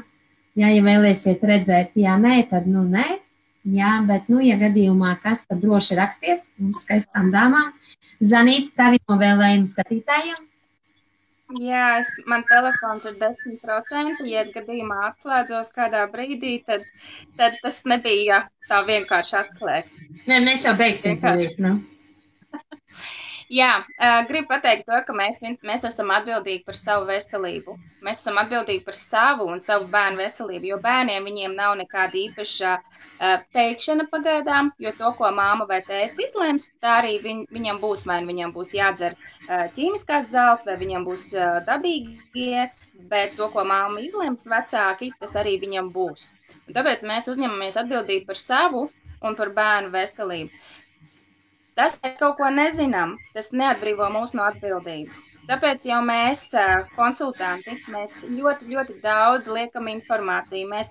Mēs cenšamies dot cilvēkiem informāciju. Arī mana grupa, Zānes Coral Mine, man ir ļoti daudz informāciju. Tur nav grupa, kur tikai pārdodu produktus, nē, tur ir reāla informācija, kas ļoti, ļoti var izglītot, palīdzēt saprast, kas tieši notiek, kāpēc tev tieši tā notiek un ko tu varētu darīt. Lai mēs paši, jo ir ļoti, ļoti svarīgi katram pašam mācēt rēģēt attiecīgā situācijā. Ja, piemēram, mēs saukstējamies, tad mēs zinām momentā, ko mums vajag. Mums ir mājās sava koraļa aptieciņa, man no zālēm nav absolūti nekas mājās. Un es tagad kaut kad revidēju zāļu kasti, man izrādās, ka man zāles ir to no 17. gada, es visu izmetu laukā, un man reāli nav, ja man pirms tam bija 2 milzīgas kastes ar zālēm, un es biju lepna ar to, jo es taču ļoti rūpējos par bērniem un sevi, tad tagad man zāles vispār nav. Un es vienkārši ar to visu, ko es zinu, es arī dalos ar pārējiem cilvēkiem. Man ļoti, ļoti gribas aiznest to ziņu pārējiem cilvēkiem un nodot to, ko es zinu. Un tāpēc es zinu, ka ir ļoti daudz cilvēku arī, kur vienkārši seko. Viņi pagaidām neraksta, nejautā, nepērk, viņi vienkārši seko, viņa lasa. Un tāpēc kādu laiku viņi uzraksta. Man ir baigais prieks par tiem cilvēkiem, kuri kādā brīdī saka, ok, es esmu gatavs, es varu tagad pamēģināt. Un tā kā es novēlu vairāk sekot līdzi mums, vairāk iegūt informāciju, mācīties, jo ir labi mācīties, nav nemaz labi tur vienkārši zvilnēt divānā, gudri prātuļot un vienkārši skatīties kārtējo seriālu, un tavas smadzenes vienkārši pamazām mirst, bet ir svarīgi, ka mēs arī reāli mācamies kaut kas tiešām ir ļoti, ļoti noderīgs pašiem un mīļajiem.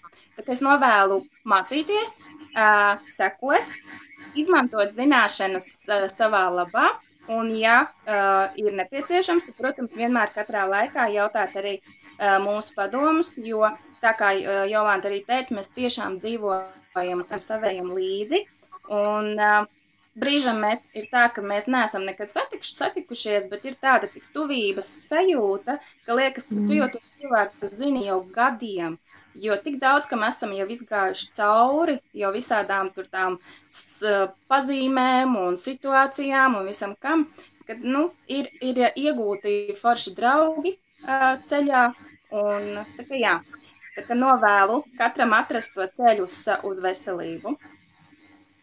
Paldies. Vai tie?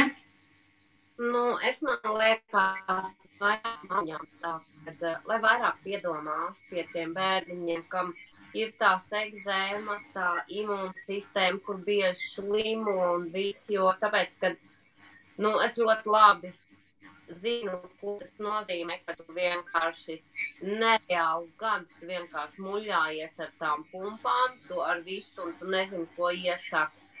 Kad, lai arī māmiņas par to aizdomājas, ka tik tiešām, ka tu nesēdi tajā televizorā un tu neļauj tam bērnam, tu vienkārši nežēlīgi kasīt tās pumpas vai negrūd viņam tās kolas iekšā, jo informācija ir tiešām ļoti, ļoti daudz. Sorry. Man parāda 10%, es arī varu atslēgties. Un kā informācijas ir ļoti, ļoti daudz. Man ir manējā mājaslapa, Aivas sveiks un vesels. Un viss, kur var pasakot līdzā visu. Un ja, piemēram, ir kaut kādas problēmas, jebkas, variet vienalga, kurā laikā uzrakstīt, labi, es neatbildēšu uzreiz, bet es atbildēšu, un to viss var palīdzēt, un tāpat arī paši pieaugušie, nenolaidiet sev to veselību līdz pēdējiem, kad liekas, ka, viss, jo es jau pa lielam arī biju aizlaidus ar savu migrēnu un visu tā konkrēti, bet, tik ļoti, kad jūs nezināt vairāk, un jūs vairs nekam dzīvē neticiet, un vairāk smaidiet, esiet dzīvespriecīgāk, kad arī dzīvi jums liksies rožaini un smaidīt, jo nekas nav tāds, kas nav dzīvē atrisināms. Atrisināms nav, ja mēs vairs neesam tajā pasaulē, bet tur kaut kur uz mākonīšu malas mēs sēžam. Un tad vairs mēs neko nevaram, bet kamēr mēs esam šeit, mēs varam visu atrisināt. Tas ir katrā sevī iekšā. Un vairāk maidiet. Un pasauli tiešām liksies, jo, zin kā saka, bēg lieciet zem akmeņu. Jo tas nepalīdz.